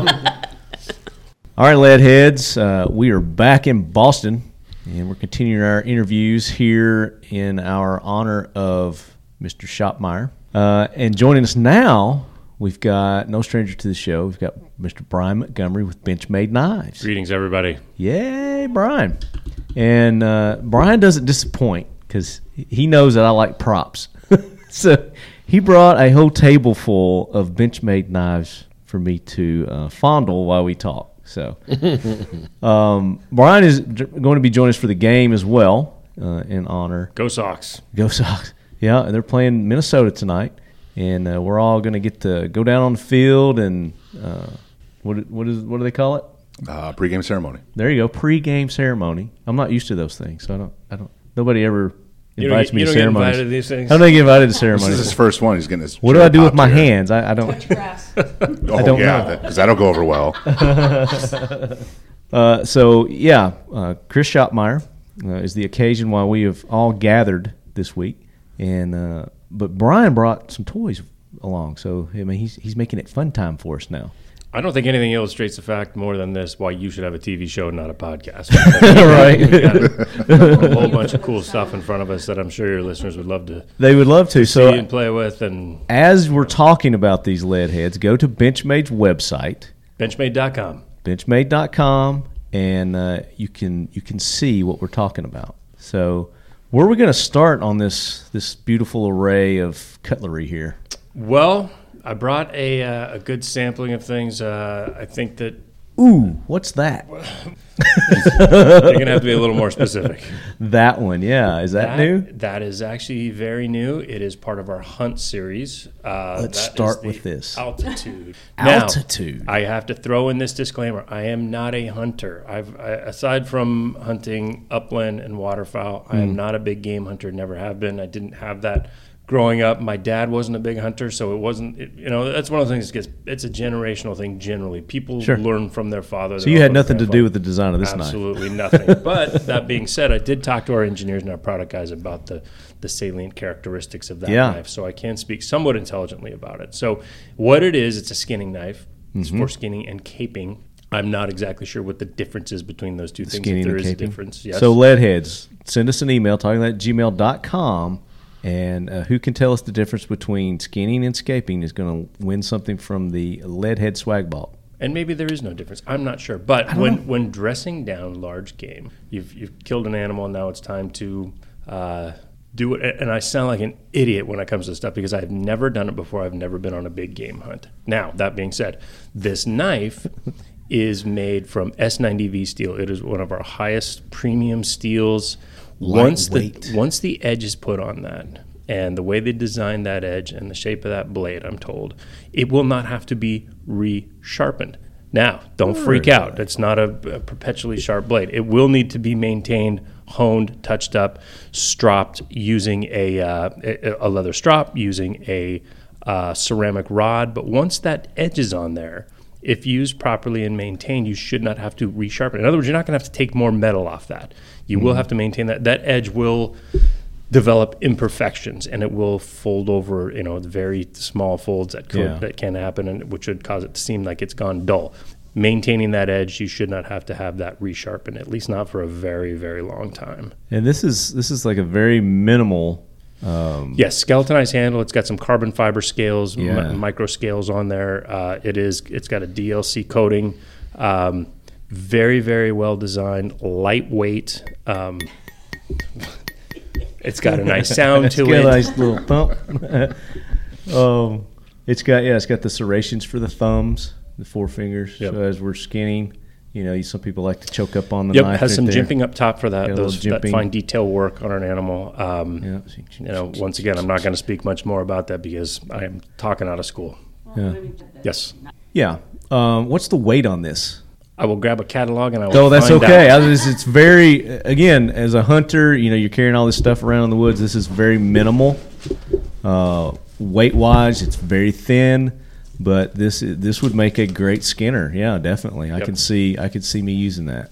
Yeah. I've actually had people tell me they like it for an everyday carry fixed blade knife, and it would work for that as well. Yeah. It's got the handle's a little long for my taste for an everyday carry, because you do want to when using it for its intended purposes, you want to be able to get a good grip on it. You want to have that thing fill up your hand. Right. And for EDC, you do have the gimping down for the grip area down there too, so it would stop your hand from going on up to the blade. 1.67 ounces. There you go. I stalled long enough. And it comes with a nice sheath as well. Yes, polymer sheath. Attach it to your pack, to your belt. Throw it inside your pack, whatever. Yeah. I'm digging the carbon fiber that you've got there for the. It also comes in a high vis orange. Color. The entire. Oh, really? Yes, the entire knife is that's beautiful. Cerakoted orange. So when you're out in the field, if you do drop it, you can find it easily. We partnered with First Light and with Backcountry Hunters and Anglers. We give a portion of the proceeds of the sales of this to those organizations. Nice. Which go to conservation, preservation of animals. And again, not going to talk much more about it because I'm not exactly sure what they do. It's a beautiful knife. So you guys check it out. It's called the Altitude. The Altitude. 15200. 15200 is the model number. There's the model number, guys. So definitely check that one out. And then we've got another one that you were showing Goody there. Nice duty belt knife. This is one of my personal favorites for a fixed blade. Small, compact. It's the Model 101 follow-up. And it's got a skeletonized handle, a very thin, low-profile sheath. It ships with 2 pieces of single wrap Velcro and some paracord. It's something you can attach to your duty belt. You can slide it right behind your cuff case, your mag pouch for some concealment. Everyday carry, you can just wrap it around your belt. If you're going on a hike, going camping, backpacking, you can attach it to the strap on your backpack. For even lower vis, even UC operations, it's something you could wear under your shirt as a neck knife. Very small, compact, but very usable. Lots of utilitarian value in that, and a great little backup tool as well. Now, we designed, and a nice little sound, too. This is more of a thud than a ting. This is not TV. The handle on that we designed with some jimping and some cleats, so you can lock in the paracord, wrap it, lock it in at the other end, cut it, burn it. You don't have to tie a knot. There's nothing hanging off the end. It's a nice tight fit, so you can actually use that paracord if you have to, and then wrap it back up very quickly and easily. Nice. And the paracord comes with it as well. Yep, ships with paracord and the Velcro straps. Am I putting this in properly? Pretty close. You had it right. That way. There you go. There it is. Yeah. Nice click. Yeah. Clicks for our listening audience pleasure. Boom. Yep. Nice solid detent on that. We put detent on both sides of that because we didn't want that falling out. If you're gonna deploy that, you're gonna have to put a little elbow grease into it. Little something in there. Yeah. Yep. But in a high stress situation, that's not going to be an issue. But we don't want it falling out either. If you're in a foot pursuit or if you're getting in and out of your vehicle, we want that thing to stay. Great EDC. Yep. Yeah. Perfect EDC. Definitely. Compact. Like I said, you just latch it to your belt there, or you could latch it on your pack. Where do you want to put it? Yeah. Yeah.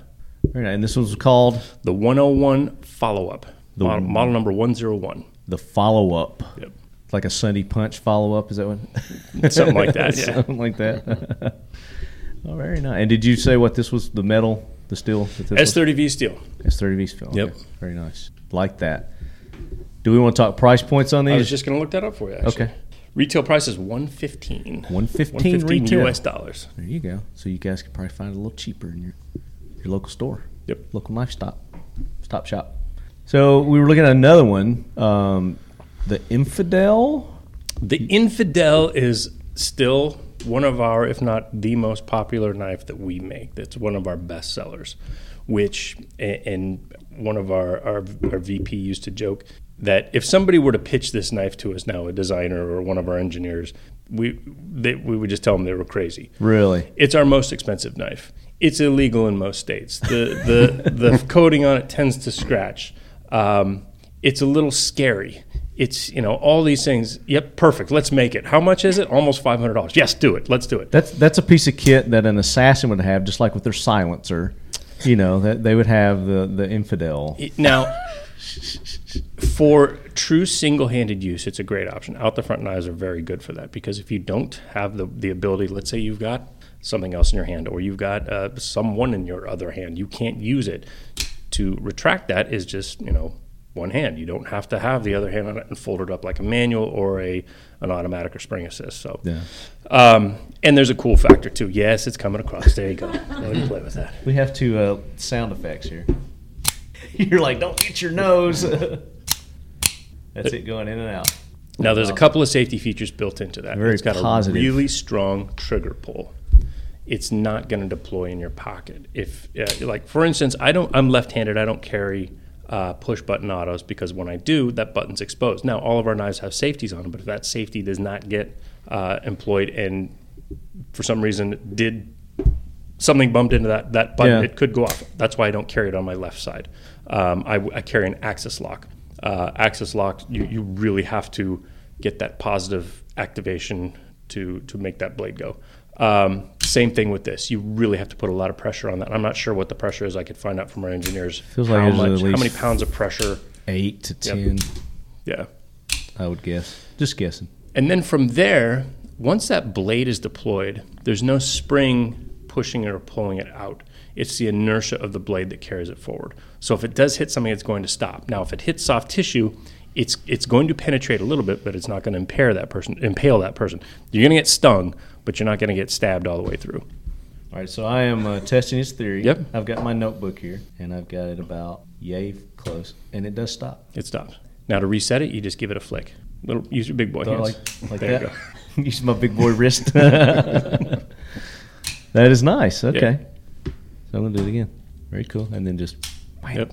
Just flick it out. And then it'll reset and you can put it back down. Yep. That's nice. Yep. That's a great feature. And I was told recently by one of our guys that if you have one of these and you're storing it and you're not carrying it, When it's stored, do that. Stop the blade and take the tension off the spring. So it's like unloading your magazines. You want to take that tension off, that spring will last longer. Okay.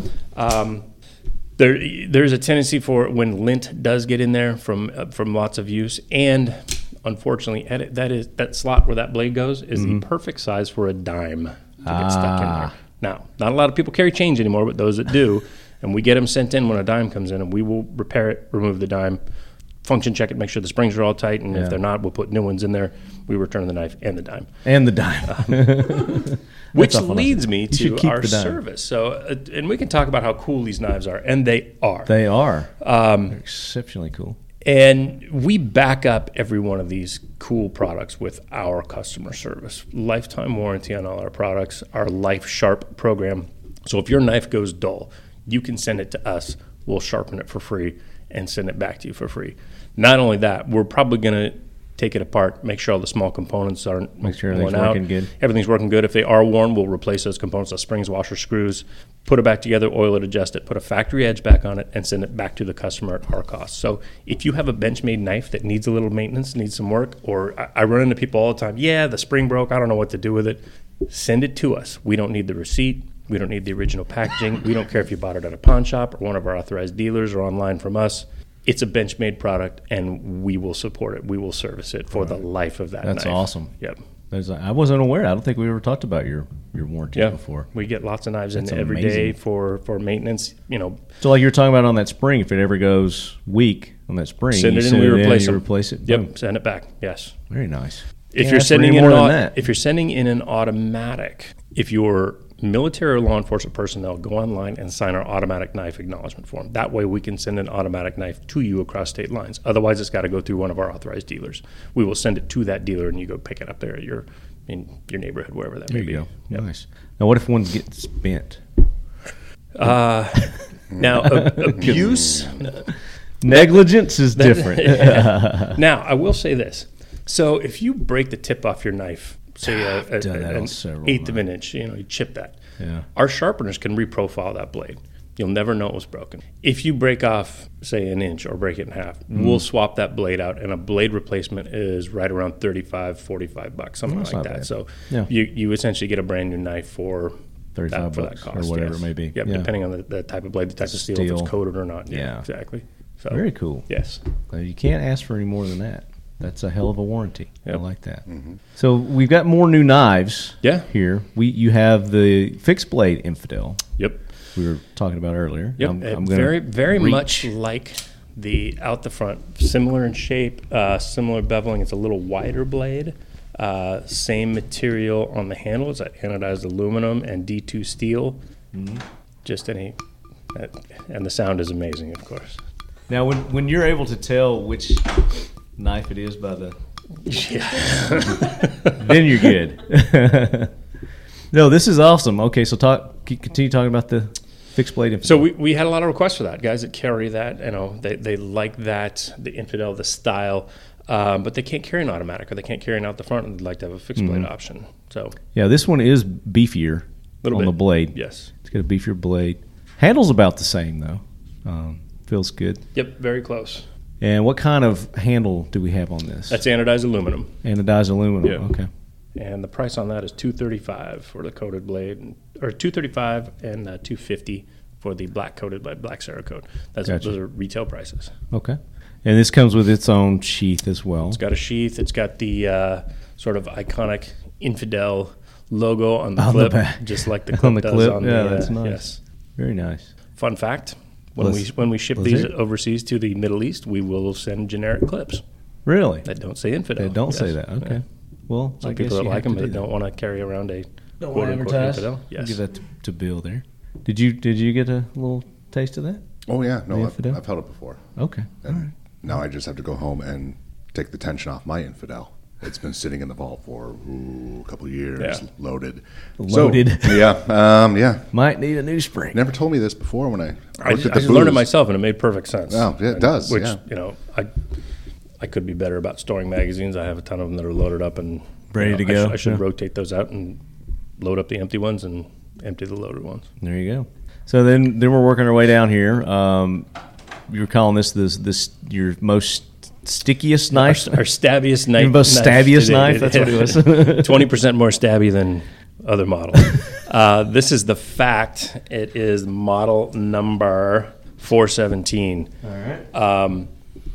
Similar sort of DNA to the Infidel and some of our original automatics. It is a manual, very thin, slim profile, slim blade, but thick enough. It's like a stiletto. It is. It's got that feel to it. Yes. Yeah. Very long, thin blade, and I'll give you some of the dimensions of this just so people can understand what we're talking about. Uh-oh. So the blade length is 3.95, so just shy of 4 inches. Okay. But the thickness is only 11 hundredths of an inch. It's a very thin blade.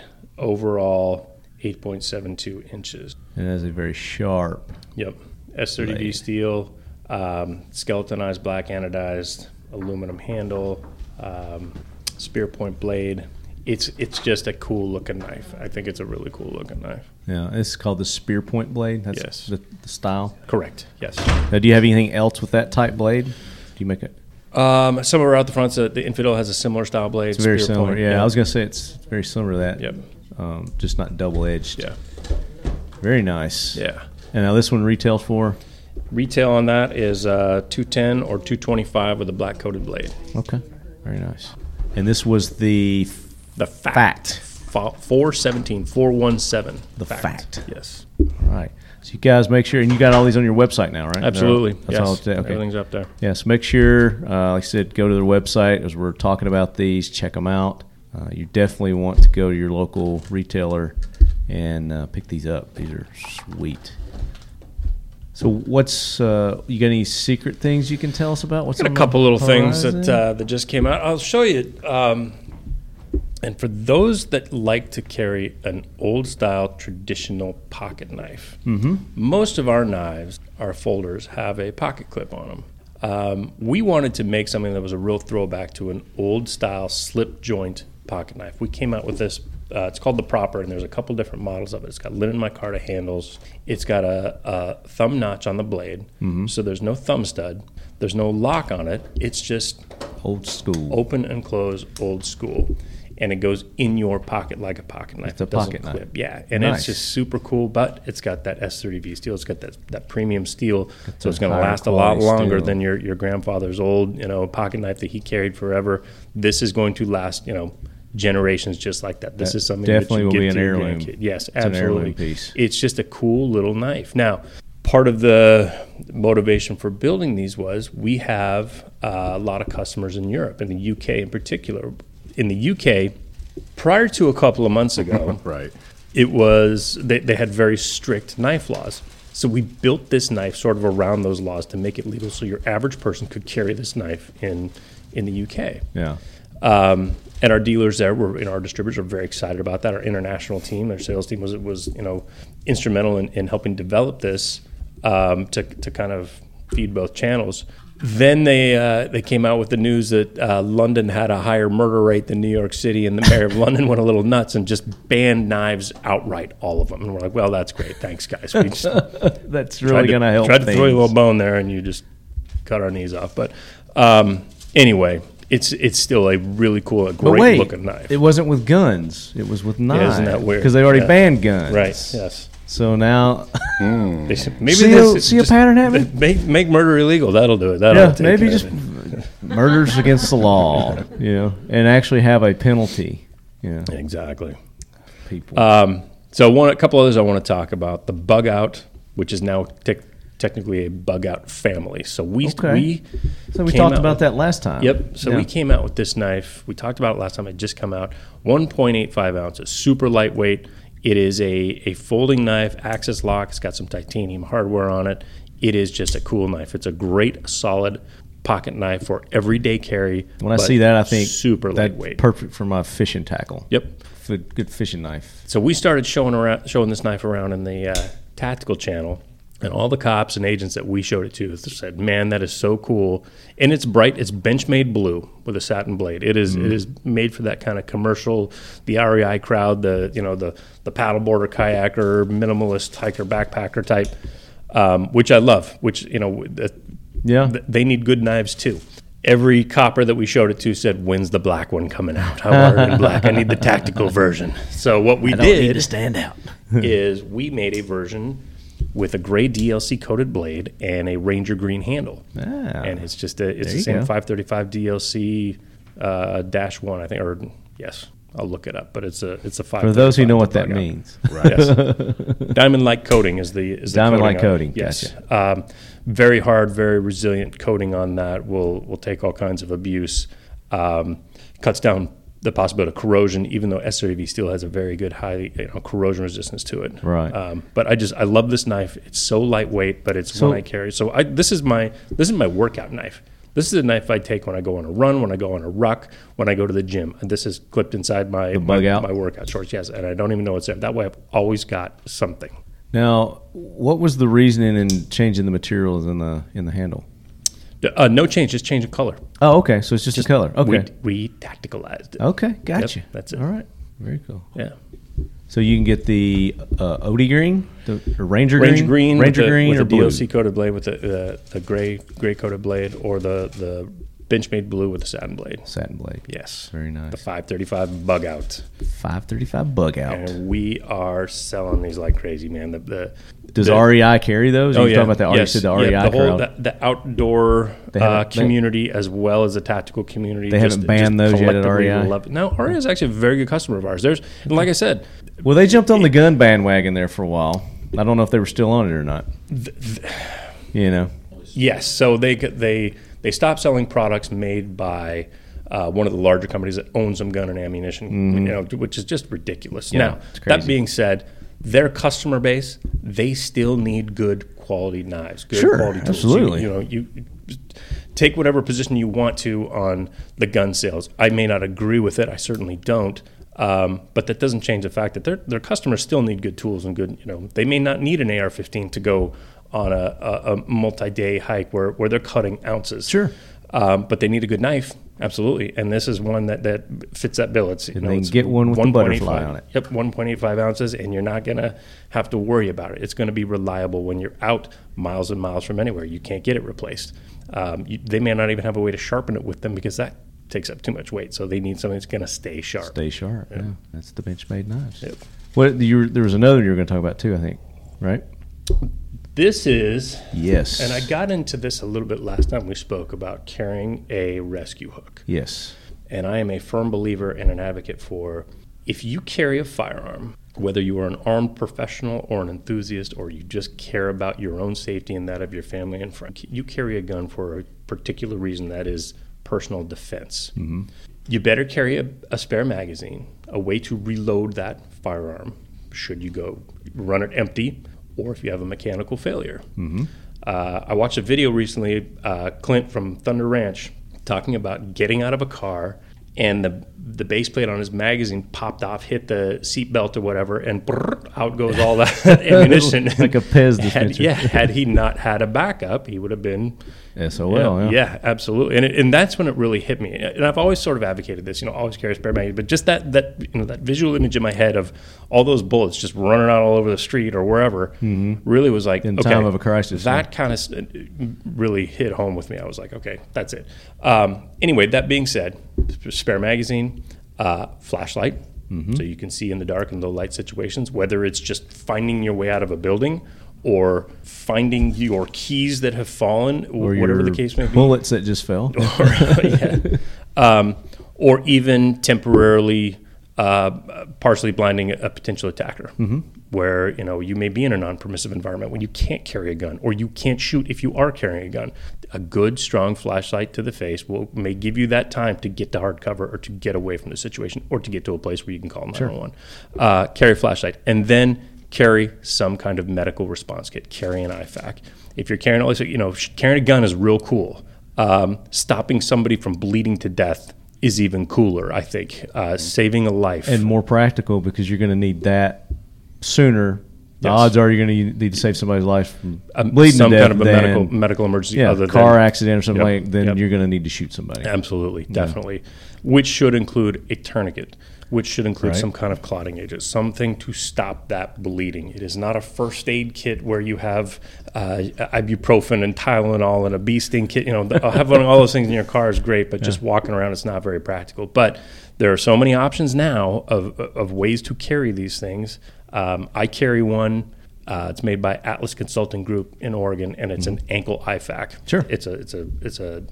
We were just talking about this the other day. There's several different brands and models that you can carry. Conceal, doesn't take up a lot of space on your body, but you're carrying it on your person. I like to promote them because they built one with Benchmade in mind. The one they built, and I have one I can show you, that has a little sleeve in there that will accommodate one of our 8 hooks. Our rescue hooks fit really nicely in there. So the point I'm making is you have to have the ability, in order to treat a wound, a bullet wound or any kind of wound, you need to get to it. And if it's a situation where it's an officer down, now imagine you're on duty, you're on patrol, and it's January, wherever you are. You've got a base layer, you've got an armor carrier of some kind, a uniform shirt, and probably a jacket over that. Right. That's a lot of material to get through. And if you don't know where that bullet hole went in and or came out, or bullet holes, you're going to have to go find it. And that's a lot of material to get through, and a couple of belts and boots and everything else. It's got to go. Yeah.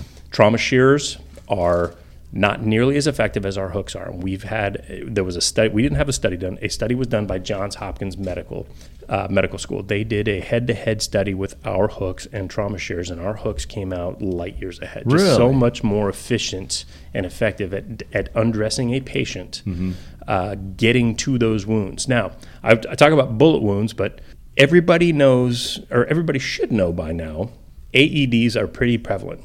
Just like fire extinguishers, they're like furniture now. You're walking around a hotel like this. I probably walked by 3 or 4 fire extinguishers on the way up here. Sure. Not even thinking about it. But if there was a fire, I would know. I wouldn't have to run far to find one. Sure. Same thing with an AED. Have somebody get on the phone, call 911, find the AED. Okay, now what are we going to do? It's a guy in a suit and tie. All that stuff's got to come off. We got to get to that chest. We got to get those pads on and get that heart restarted. If we're going to do that, hook is going to be it's going to go right through all that material. Yes, absolutely. Easiest way to do that. No shots fired. No acts of aggression. It's just somebody in need of medical attention. And if you have some kind of medical training and you know how to use an AED, you have to get to that person's chest to get those pads on and get them. Now talk about your hooks. Well, I mean, what sets them apart? So this one in particular, all of our hooks have essentially the same blade geometry, super sharp. They go through seatbelt material clothing, leather boots, Danner boots.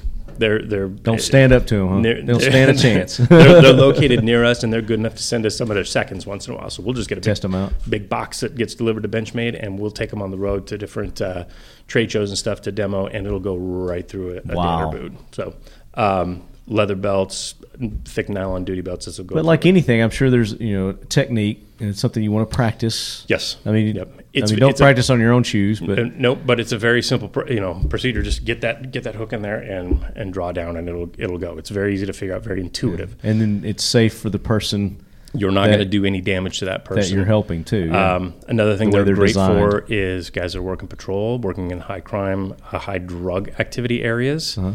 If you have somebody in custody and you suspect or you know that they have needles in their pocket, cut that pocket open. Just slice that pocket right down the seam, open the pocket up, take the needles out, avoid that needle stick.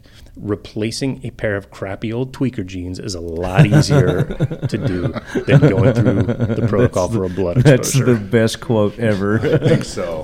You want it. Yeah, that's the name of the episode. And I say that, we laugh about it, but I say that in all seriousness. Having been the victim of a blood exposure earlier in my career was not fun, and it is something that sticks with you for a very long time. No pun intended, because there are things the pathogens that will not manifest themselves for months or years later. Yeah. So that was a long day. I got stuck with a lot of needles that day at the ER. Oh, damn. Getting those gamma globulin shots and the Hep B protocols and all these things were going on, and I'm sitting there going, what the hell is going? What did I get myself into? My wife, I had to call her and tell her this is what happened. So now she's freaking out, like, Yeah. What's this mean? How for long us? till we can have sex is the real question. How does this affect us? What it boils down to. So anyway, open those pockets up. You're not going to do any damage to the person. You're not going to generate a use of force complaint by using one of our hooks on that material. It's not going to cut the person. You stick a knife blade in there, you run the risk of doing that. With this, you minimize that risk. And you've got different size of hooks. Different size of hooks. This one in particular, so this is the 179 GRY. SOC P Rescue. It's part of the SOC P family. SOC P stands for Special Operations Combatives Program. Okay. A guy named Greg Thompson developed this program, helped us. He worked with our engineers to develop these knives and tools and trainers. It comes with a sheath that locks into the MOLLE on your external vest carrier very nicely. Dip-coated clip to minimize that sheath coming out if you do have to deploy it. And the original is designed as a backup if you can't get to your gun. And I tell people, if you're going to this, you're probably in a ground fight. And if you haven't trained for ground fighting in your particular police agency, you are being remiss. You need to talk to your DT instructor, your sergeant, your lieutenant, whoever, and tell them we need to get somebody in here to train us how to do this stuff, because those skills are vital. Having said that, you can't always get to your gun. If you're in a fight with some guy that has some MMA training, maybe he was a high school wrestler, perhaps he's been outweighs you by been in the institution and knows, because he's been trained by the other residents of that institution. You grab a cop around the waist, that's where all their tools are. You get 200 pounds of dirt bag across that duty belt at a full mount. I can't get to anything. And that officer is potentially disarmed. Yeah. So you have to carry something up high above the belt. And I remember my DT instructors teaching me this, and it was an eye-opener for me. This is years and years ago. Carry something up in your vest somewhere where you can get to it. So if somebody's on top of you, you can reach that and deliver those strikes. Right. And this was designed for that. While you are protecting yourself. So I'm sort of pantomiming. I've got my hands and arms up near my face and vital areas, but I can reach down. And to deploy this is just get an index finger in that ring, and it jumps into your hand. From there, it's a matter of just finding that target of opportunity. You're not going to subdue anyone with this knife necessarily. This is going to get them backed off away from you. This is a get the F off me knife is what we call it. So, and I have some clients in the Secret Service, they call it jiu-jitsu repellent. So, what you're doing is you're getting yourself some time and potentially some distance, and from there, stand by. Yeah. He's going to his bag of tricks. Just a training gun, blue gun here. Blue gun. Okay. From there, you can absolutely easily draw and reassess the situation. Once you can get to your firearm, you don't have to ground this knife where the threat could get to it, or worry about resheathing it, doing damage to your armor, doing damage to yourself. Keep it in your hand, get to your gun, and reassess the situation. Now, from there, and I always tell people this, if you're going to get the knife, get the trainer. Take the trainer to DTs, the defensive tactics training. Practice with it. Practice fighting to exhaustion and then deploying it. Practice in low light and then deploying it. What is this one called? This is the SOC P trainer. This is essential if you're going to be carrying that SOC P on duty or even as an everyday carry. Take it to DTs. Fight in low light. Fight to exhaustion, then deploy it, and then practice getting to your gun and drawing, and then take it to the range. Practice that draw stroke, just coming out of the holster with it, standing up on the range just like you normally go to any course of fire, but do it with your SOC P in your hand. Then go to those unconventional shooting platforms. Get on your side, get on your back, practice deploying it. Now, this is critical. If you are running a SOC P and you get in that type of a fight and you draw your weapon and reassess, and a deadly threat is still presenting itself, and your gun is somehow malfunctioned during the course of that fight, there's going to be a little voice inside your head. It sounds just like your first range master telling you to fix it. Yeah.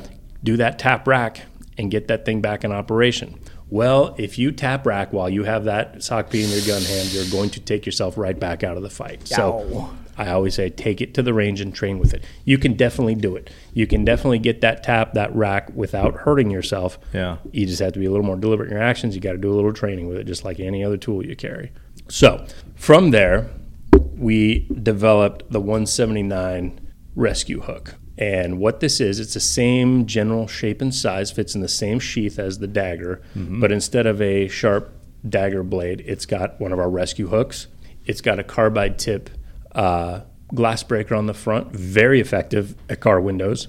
And one of the nice things about this is if there's any tint, any film tint on that window, if you and those that have tried to break a window with a collapsible baton, it's like hitting a snare drum, and you're going to be there all day doing that until the window finally decides to break. This is going to go right through it. Now, if there's a tint film on that, it's not going to fall. You can do a quick little break and rake with that hook, get a hole started, cut the rest of it away, and get in there and go. You can even get in there and cut that seatbelt if somebody's being combative. Now, that being said, if that escalates and you've got to go to a lethal option and you have to draw your weapon, you can do that while this is in your hand and reassess. Just again, like the dagger. Just like the dagger. Now, let's say bad guy decides he wants to be compliant. It's time to go hands-on. Holster up. You still can have this in your hand because you're not going to do any damage to that person. If you do go hands-on, you can get them out and get them taken care of. Even get them cuffed up while this is in your hand. It's not going to go anywhere, and it's not going to hurt them. Again, needlessly generating a use of force complaint from the bad guy. And then we're talking about the hook now, not the dagger. This is you don't want to do that with the dagger. You do not want to do that with the dagger because you absolutely have the potential to do damage to that person when you're not intending to. So that can get or maybe you do intend resheathed, or somebody else who's there. You know, if you've gone to this, if you've gone to the dagger, you're probably already at deadly threat. You're probably, your use of force has already been elevated to the point where it's time to do something different than just breaking glass. Do you sell these as a set, or are they each individual? So we sell them individually. We also sell them as a combo with the trainer. So the dagger comes, you can get the combo with the dagger and trainer, or with the rescue hook and the trainer, or separately. And the trainer you can also buy separately. Dude, so you need to do a 3-pack, man. We talked about that. Let's do a 3-pack. Yeah, there is a potential for that. Christmas. I do tell people if they're buying for a team or a unit or a SWAT team, not everybody needs a trainer. If everybody's getting the dagger, get 3 or 4 of these, get 5, whatever. But everybody doesn't have to have one because you can trade those out when you're in training. Yeah. It's really nice to have. It's really nice to be able to take that to the range and practice with this, and be as proficient with this as you are with your firearm. Spend as much time with this as you would with your firearm. Training. Yes, absolutely. If you're going to carry it, train with it. Definitely. Yes. So if that's a tool you choose to use, you definitely got to get trained with it. And like I said, it takes some dexterity to do the maneuvers with that. Yeah. If you're on duty, you're working law enforcement, military, whatever the case may be, or if you are just an enthusiast or someone who's interested in protecting themselves, get some of these other tools to carry. Make it part of your everyday carry kit. Have a first aid. And if somebody wants to hire you to come train them, how do they get in touch with you? I would put them in. We do have people that we work with. Greg Thompson's one. He has a group of people that he works with that train this combatives program. There's a whole training program that goes with it. That's not just the dagger. There are other things that go along with it. And he's got some new stuff coming out too. I can't talk a lot about it, but I do know Greg, Benchmade and Greg Thompson. We've got some new Greg Thompson products coming out. Okay, so be on the lookout for that. Probably for SHOT Show 2019, which I believe we are now halfway there. We're halfway to SHOT Show. Yeah, a little more than half. Yeah, we're past the halfway mark. Yep. Yeah. That one always comes around so fast. Yeah. It's coming. Every year. It's coming. Is there anything else? What else? I mean, man, this is a lot. I was not expecting all this. I don't know how long your show is, but we could do a whole bunch. We can go through everyone. We go through everyone. I think that's. I mean, that you've pretty much highlighted all your new stuff. Yeah, we got some new stuff, some of the old stuff. I mean, stuff coming down the pike. Our hooks have been around for a long time, and I still promote them.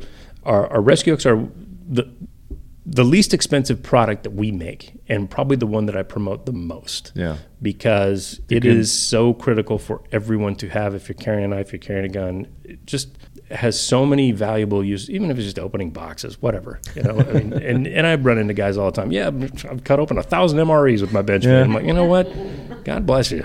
Do you have any questions for our guest, Bill?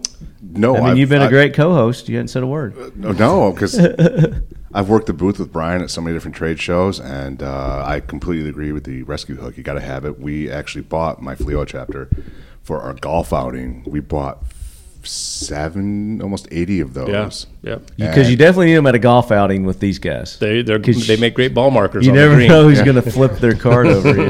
No, actually, nobody did that.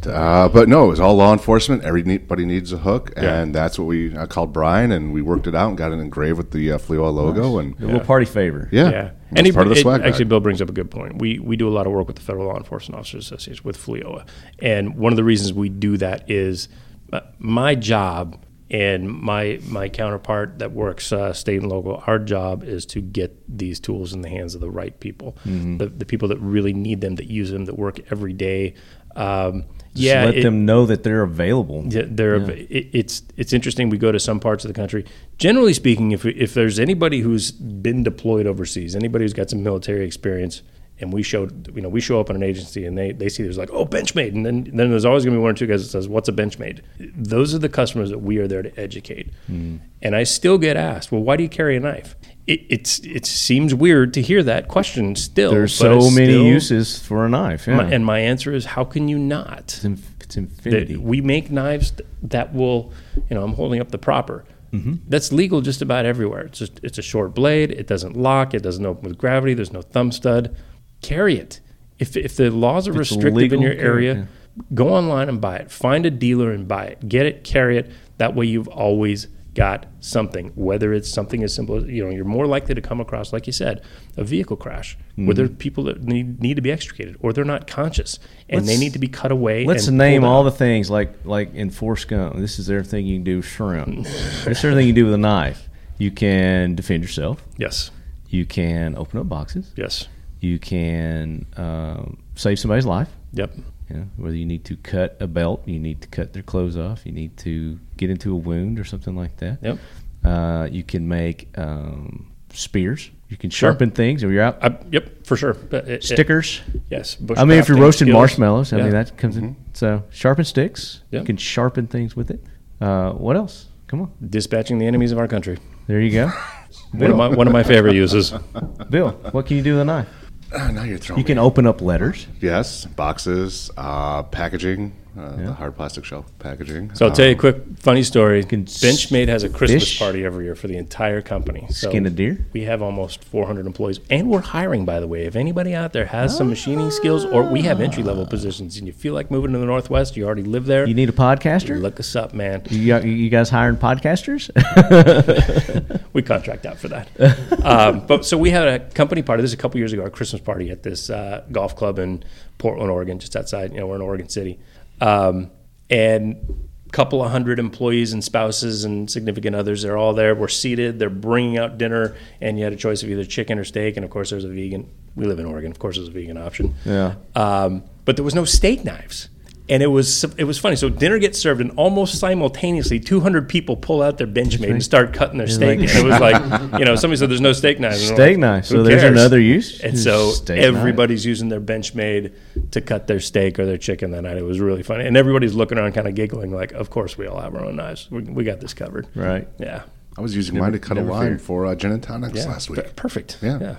So we're getting close to game time, guys. We don't want to miss the game. Yeah.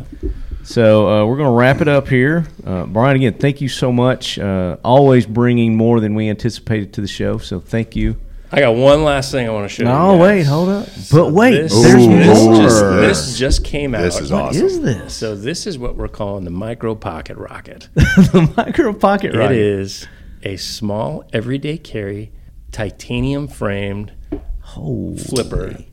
And it is literally, when it's closed up, you can hide it in the palm of your hand. But it's a nice, stout little blade. We gotta can I take a picture of that? Just came out. Hold recently. that in your hand. The MPR, the Micro Pocket Rocket.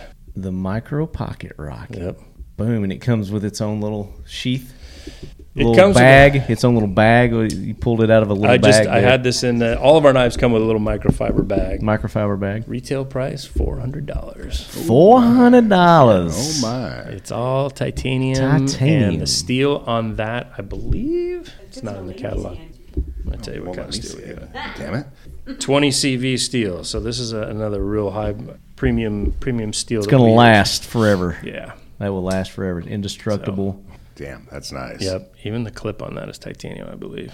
Very cool. Mikey, Micro Rocket Pocket. No, he might have assisted, but we used I think the designer's name is on the back. How thick is that blade? I don't know because it's not in the catalog, so I don't have the specs. I just got that sample recently. I mean, you could go through this table with that thing. Yeah, it's a stout little blade for sure. That's awesome. So what was the purpose in mind when you designed that? working with a designer whose specialty is, I'm sorry, but I forget that person's name. I know we've looked at several of their products, but it is really kind of in that person's wheelhouse as far as those types of designs. In fact, I'm sorry. Does it say Seibert on the back? Is that Shane Seibert? Yes. Shane Seibert is Shane Seibert is known for building like really stout, over-engineered folders and fixed blades. Right. That's really, and so this is a kind of a new thing for him, I think, where the size, the overall size is very small, but man, it's a big chunk of steel and a big chunk of titanium. It is. Yeah. This weighs more than the Infidel. Yeah, yeah, it's thick, and it's like a third of the size. So the last thing I'll talk about before we go for our your listeners that enjoy a fine premium cigar, which I'm sure they're out there. We have them, yes. Yeah, and I am one of them. I'm certainly a Talking Lead fan, and I do enjoy sitting out on my back patio or going to my local club and having a cigar. Been smoking cigars for years. Benchmade came out with a cigar cutter just recently. Look at there. I got to attend the International Cigar Show last week in Las Vegas, where we launched this product. You'll notice it is suspiciously absent from the table. It is. They decided that they didn't need to hand one out to everybody because the price tag on that is $1,000. It is such a cool piece. It is a gold class. In our gold class, we have our blue class, black class, hunt, and then gold class. And it's premium steel, marbled carbon fiber handles. It's got Mokutai titanium. Wow, this thing's really done back spacers. It's got blue titanium hardware, and it's got two little blue sapphires on the axis bar on each side. It is so cool. Fancy. And $1,000 a piece. Is that on the website? I believe it is. We launched it last week. So I'm going to have to go look at that. Yeah, he didn't bring it, so I don't have that to look at. They don't like to just hand those out to us sales guys. See, they don't trust you with that one? You of all people should have one of those, Now, and what is it called? Just the cigar cutter? Cigar cutter. And I forget what the model number is, but I think if you just go to the website and punch in cigar cutter, it should be up there now. I know we have a new product announcement that went out, and it is super cool. There was a lot of buzz at that cigar show. I know we got a lot of cigar aficionados out there. Yeah. So great now, Christmas present. That being said, I always carry a cigar cutter, a Benchmade cigar cutter. It is my everyday carry, and that's what I use to cut my cigars. I do a little V-cut on them. So if you carry a Benchmade, you already have a cigar cutter in your pocket. Yeah. Any of these knives would work for that. Yeah, absolutely. Very good. Definitely. Again, Brian, thank you so much. Hey, man, I awesome appreciate stuff. it. Check them out, Benchmade.com. Yep, Benchmade.com. We have the full complement of products up there online. Instagram, Facebook. Yep. Check out the Benchmade LE division, too, if you're doing social media. So we have a little kind of a separate social media. It's much smaller, where we can do some different things. We don't like to offend the REI crowd. You know, when we talk about dispatching our country's enemies, some people get a little squeamish on that kind of stuff. Yeah. On the LE side, we can talk about some of the more cool tactical stuff, and we just do things a little bit differently. So it's one of the things we've just been trying to get off the ground. So Benchmade LE division on Facebook and Instagram. Go check it out. Give us a like. Send us a message. There you go. We'll take care of you. There you go. All right, Leadheads, that brings us to the end of another episode of the Talking Lead podcast here in Boston. Special episode. And as always, Leadheads, keep your loved ones close. And your firearms closer. And your Benchmade in your hand. Pass. And your Fleoa membership active. Yay! You want to say something about Buddhism? No. You keep your little Buddha doll close? Keep your rose quartz. Get in the microphone. Keep your rose quartz. Boom. There you go. We're out of here. We got a ball game to go to. Yes, sir. Let's do it. Let's do it. All right, guys. So that was some great interviews there, some great testimony about Chris Schottmeyer, and, of course, always Brian Montgomery hitting us with some valuable information. So you guys make sure you go check out BenchmadeKnives.com. And as we were wrapping up there, we were getting ready to go to the Red Sox games. They were playing Minnesota, and I think it was the first game in a couple of double headers they were doing. They played all weekend, but so we were headed out to the game where they were doing a dedication, a pregame dedication to Chris. If you guys talk about the on-field experience there, what they were doing. That'd be you, Bill. Well, you were the one on field, buddy. You were on the field too. I was down the field, but you were honored in the ceremony. It was a pregame ceremony honoring Chris Schottmeyer and as part of the Red Sox New Hampshire Day celebration, as he is a New Hampshire resident. They wanted to dedicate part of the ceremony to him, especially as being part of FLIOA and as a 35-year veteran of wildlife conservation, environmental conservation, law enforcement as part of their ceremony. So I was greatly honored to have you out there representing Talking Lead on the field as part of the dedication to Chris, who was just probably one of the greatest men I've ever had the honor of knowing. Okay. And I'm sure Goody can say the same thing. Absolutely. Yeah, and like I said, I wish all the stories that I heard about him, I wish I had the opportunity to meet the guy. I did get the opportunity to meet his family. Great family. His wife, Terry, his kids, Travis, and Aaron were just very welcoming and cordial through the whole thing. So they were awesome. The field experience for me, I mean, I've been on baseball fields before, but nothing like this. And to be at Fenway, I mean, just the history of Fenway itself, but then you add the honor of celebrating the life and contributions that Chris made was just, I mean, there were no words for that, and I greatly appreciate the opportunity to do that. So thank you, thanks to FLIOA, and I also got to meet the new commissioner of Boston, the new police commissioner. Yeah, so talk about him, Goody. Will Gross. He was the chief of police for Boston, has newly been promoted to the commissioner, and we got to see him in his final day of uniform. There's two people that I can't say enough nice things about. Chris is one of them, and Will is another. Anytime we're in the area, he always rolls out the red carpet. If it's been 5 minutes or 5 years since he's seen you, he still has the biggest smile and the biggest hug for you. He is just one of the greatest guys in law enforcement, and I wish him all the luck in the world in his new role. I hope he brings some of that sunshine to the upper levels of Boston because they need it. Yeah, I mean, I just the brief time that I got to sit and talk with the guy, it just seems like he is a people person. You know, he's a commissioner for the people. He reminds me a lot of that Sergeant Al Powell from Die Hard. You remember him? Yeah, I can see that one. that's the whole kind of image that I was getting from him the whole time. Just a really, happy-go-lucky. Seemed like he's a real strong family guy kind of deal, but would do anything for his community. So absolutely. I think I'm very interested in seeing how his what do they call it, a term? I don't know, when you're a commissioner. Yeah, we call it that. The term. His appointment. Yeah, how his appointment plays out. So I hope he's treated well there. You know, politics can be cruel to people like him, especially. Yeah, exactly. I hear you. So Boston, get behind him. Take care of your new commish. So we got to then watch the game. We had great seats. We're sitting right field. Yep. Out in right field. Great seats. It was an exciting game. Came down to the very last pitch of the game. Nail biter. It was a nail biter.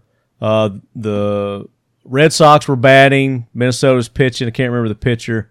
But he walked like 3 batters in a row. Bases were loaded. Bases loaded. You got this guy coming out. I can't remember who was hitting, but got a full count on him. It's coming down to the very last pitch of the game, and he whiffs. Mm-hmm.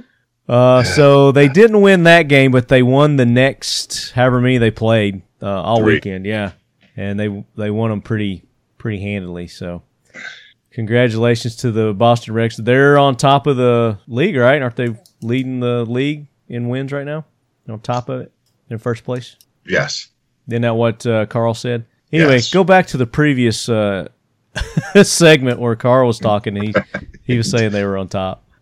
So, yeah, that was awesome. We got to do that, did the game. And then the next day, we drove up to New Hampshire. After we did a little tour of Boston, We did for my benefit, and I thank you guys for doing that. there are a couple places I wanted to go see.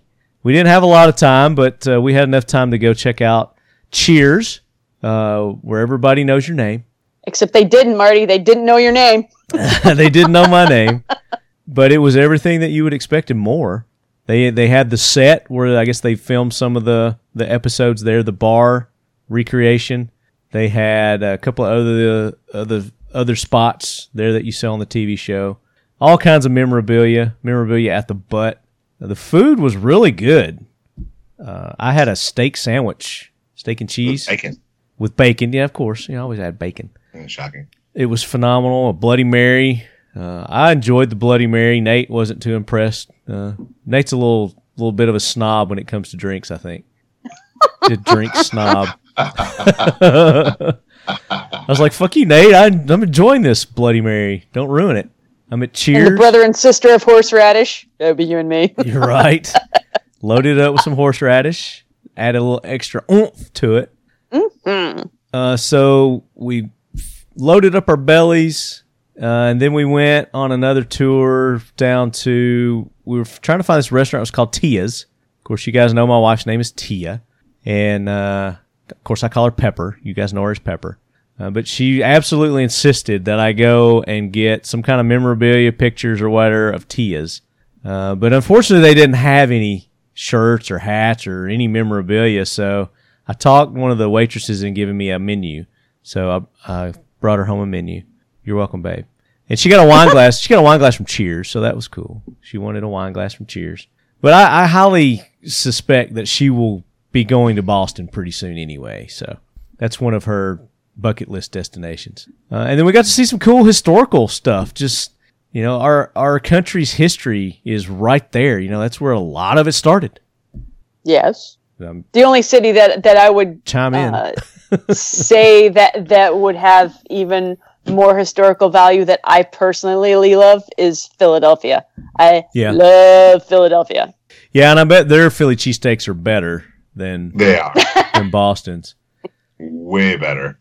Yeah. Yeah, but that was kind of hard to beat. But the lobster rolls, I didn't get a lobster roll, but we did do lobster one night. Thank God. Got a full live Maine lobster. It was really good. Enjoyed that. But then on our way to New Hampshire, we're headed to New Hampshire because we were going to do the park dedication. There was a park there it's not Portsmouth. It was Portsmouth. Newmarket. Portsmouth. Newmarket. That's what it's called. Newmarket, which that's where Chris resided, right? Chris and his family. Correct. I think they grew up there. He raised their family there. So that's Correct. where he did a lot of community work. And like I said, he was a environmentalist and very well respected and known there. Every year, stock the ponds for kids to do fishing derbies every single year. Yeah. So there was a little church there that had about, I don't know, they said, 3 to 5 acres, something like that they had dedicated in Chris's honor, and they're going to turn it into a wildlife preserve and a kayaking launch. I think they're going to build a boat dock and all kinds of things. Yeah, it's right off the Lamprey River. There you go, Lamprey River. So that was an event itself. There was a little drama. We had some drama about halfway through it. So to set it up, it was probably 90 something degrees and at least 90% humidity. They were pretty hot, but we had this nice tent that we were all sitting under. And I'd say there was probably 100 people there. I don't know. Oh, easily. At least, yeah. And of course, everybody was trying to get into the shade, so underneath that little tent, it started to get a little hotter. There was a gentleman sitting just immediately in front and to the right of us, the table that we were sitting at, and I think they said he was 94 years old, somewhere around there. Yes. He was sitting with his daughter, and I look up, and his daughter is saying, "Dad, wake up! Dad, wake up!" Dad. So I immediately run over there and see what the fuss is about, and he's like having convulsions, and I guess he's having a seizure. I don't know what it was, but we had to stop the ceremony for that. Thank God he was okay. We got the paramedics there, and they were able to get him revived and take him on in, get him a checkup. But luckily, with 2 nurses and a ton of first responders, we had it under control. Right, exactly. So he was, if there was any place he was going to have one of those, that was probably the best. But bless his heart, I think he's okay. I hadn't heard any updates or anything, but nor have I. Yeah, I'm sure he's okay. But the dedication was awesome. It went off without a hitch, and then of course after everybody adjourned and then reconvened at his favorite watering hole, at Chris's favorite watering hole, which was Riverworks. Called Riverworks, and it was a cool little bar. Had a few drinks, had a lot of appetizers, great appetizers. Enjoyed that, and then that was our trip, pretty much. Am I missing anything? No. No, the park dedication was absolutely amazing. Just because the city of Newmarket, New Hampshire, purposely sought out taking into consideration Chris's lifelong dedication to the city itself, his passion for wildlife and environmental conservation, actively sought out to find some way to honor him as a brother of Newmarket, a son of, and for a long time, actively sought to find a piece of property to dedicate to him as a park that other families could enjoy. Just the fact that a city would do that for a resident is just absolutely amazing. And as Terry was talking about during her speech at the dedication, when the grandkids, Jacoby and Violet, asked if every ranger gets a park like this, and Terry going, no, this is special. It just speaks to the character. Yeah, absolutely. Amazing individual. Yeah, it was. And again, thanks to Fleoa for bringing me in to share that. Again, it was very humbling, and just to know that somebody like him exists. And I was telling you, I think I told Terry this too. I said, everything you guys were talking about him, I mean, it could have been my dad. It just reminded me a lot of my dad, kind of guy my dad was, the character that my dad had. So it made me feel that much closer to him, even though I didn't know him. Yeah, it's a bummer you never got to meet him. Thankfully, Montgomery got to meet him a couple times, and all of us were extremely close with him. But yeah, dude, you'd have gotten along with him. Yeah. Great. Well, it sounds like he made an impression on just about everybody that he met, knew, worked with, had an association with. So Chris used to come down to Connecticut every fall for deer hunting, and we would meet up at the same restaurant every year. He had his whole thing, and anytime he introduced me to a stranger, he would introduce me. He said, "This is Goody. She almost died once." It's true. I flipped my cruiser and almost died, but that's how he likes to introduce me, as the trooper that almost died. That's a story for another show, which we definitely want to have you back on. We'll talk about that if you're so inclined. I am so inclined. But yeah, so that was the trip to Boston, and it was amazing. So make sure that if you guys get an opportunity to go to the Boston area, go to Newmarket. You go to Newmarket, New Hampshire, and the park there. Do we know the name of it?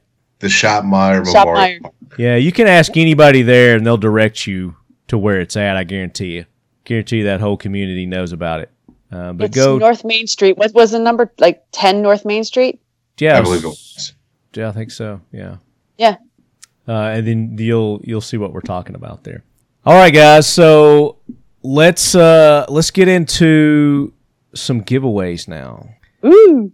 So last week we gave away 2 watches to 2 vets for our 10 watches for 10 vets. Let's knock out another 2 this episode. And the first one is going to go to... Drum roll, please. So I'm going to read the email, and then I'll read the recipient. So it says, Lefty, I'm a recent listener, 6 months of the show, and I have to say I love the show and what you're doing for the 2A community. You have some great support from some awesome companies. I was listening to episode 252 and heard about the giveaway for Defy watches to veterans. I myself am not a veteran, but this email is coming to you on behalf of my brother, and it's Nauman B. I'm not going to read his last name. He's a 10-year Navy veteran. He enlisted when he was 18 right out of high school. 3 years ago, we were in a horrific car accident, and because of that, he was medically discharged. That was a very difficult time for him. Both of his legs were crushed, and the bones in his ankles and knees were shattered. The doctor said it would be at least a year before he could get out of a wheelchair. Well, 3 plates, 11 screws, and 9 surgeries later, he was walking on his own in 6 months. It's fantastic. Hells yeah. Awesome. And as I'm sure you know, our military boys don't do so well when it comes to listening to doctors about what they can and can't do. Even though he's no longer in the military, I would love for him to get a little reminder that our country appreciates everything that our servicemen and women do for our rights and freedom. Keep up the good fight, and thanks again for everything that you do with your podcast. You have a lifelong listener here in the communist state of Massachusetts. Ouch. So, Jonathan B., your brother is the recipient of one of our Defy watches. So, thank you for that submission. And just get in touch with me with your contact info, talkinglead@gmail.com, and we'll make sure that your brother gets that watch. So there's one. Our second watch, drum roll please,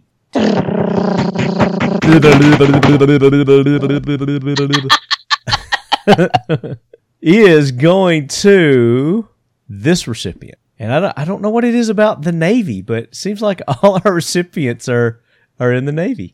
I have been listening since the second or third episode. I'm a Navy veteran and have worked in corrections for 26 years. Oy. That alone just qualifies him right there. 26 years in corrections. I do already have a Battlefield watch, and it's great. Keep cranking out the great interviews. Thanks, Jeff Haddix. Oh, Jeff H. Thanks, Jeff H. So, Jeff H., even though you have a Battlefield, you need a Scout to go with your Battlefield. So, I'm going to make sure that Jeremy hooks you up with the Scout. And if, you don't wear 2 watches, you like your Battlefield good enough, maybe you got a corrections buddy that maybe you want to give that watch to or someone else. It's your watch. You can do with it what you want to, brother. So thank you for all the support and the long-time listenership. Jeff H. Contact me, talkinglead@gmail.com. Marty. Yes.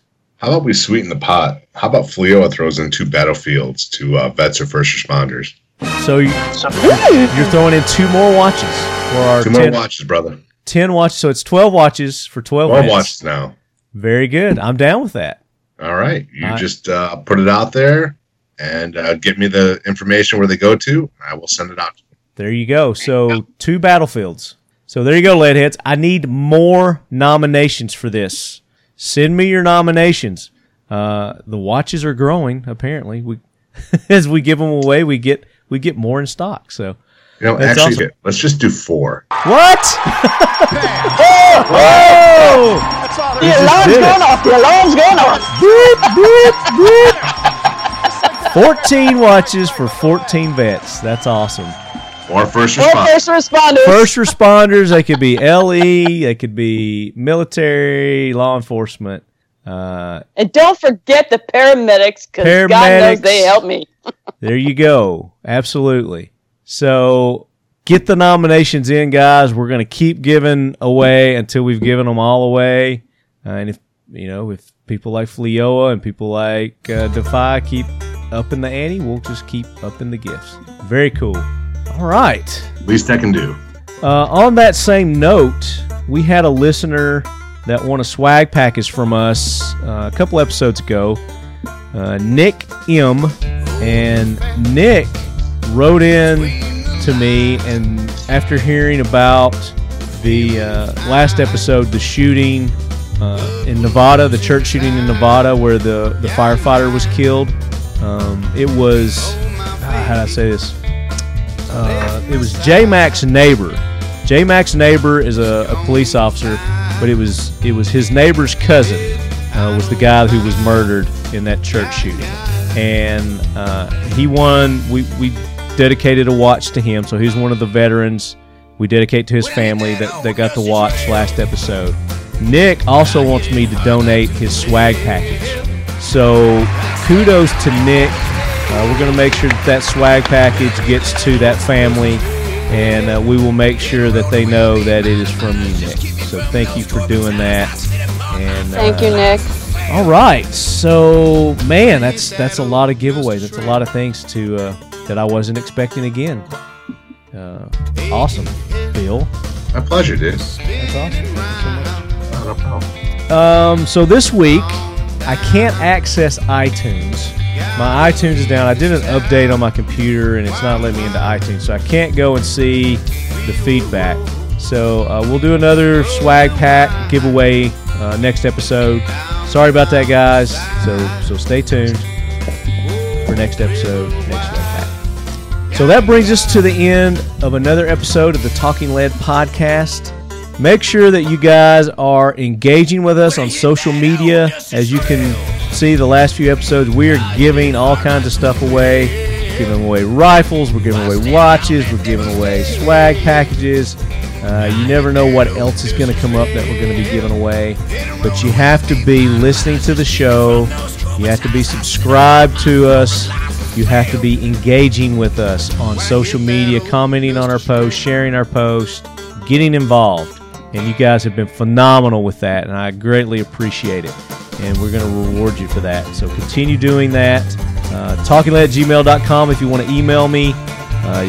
Facebook, Instagram, our other great places. Make sure you're commenting on our posts there.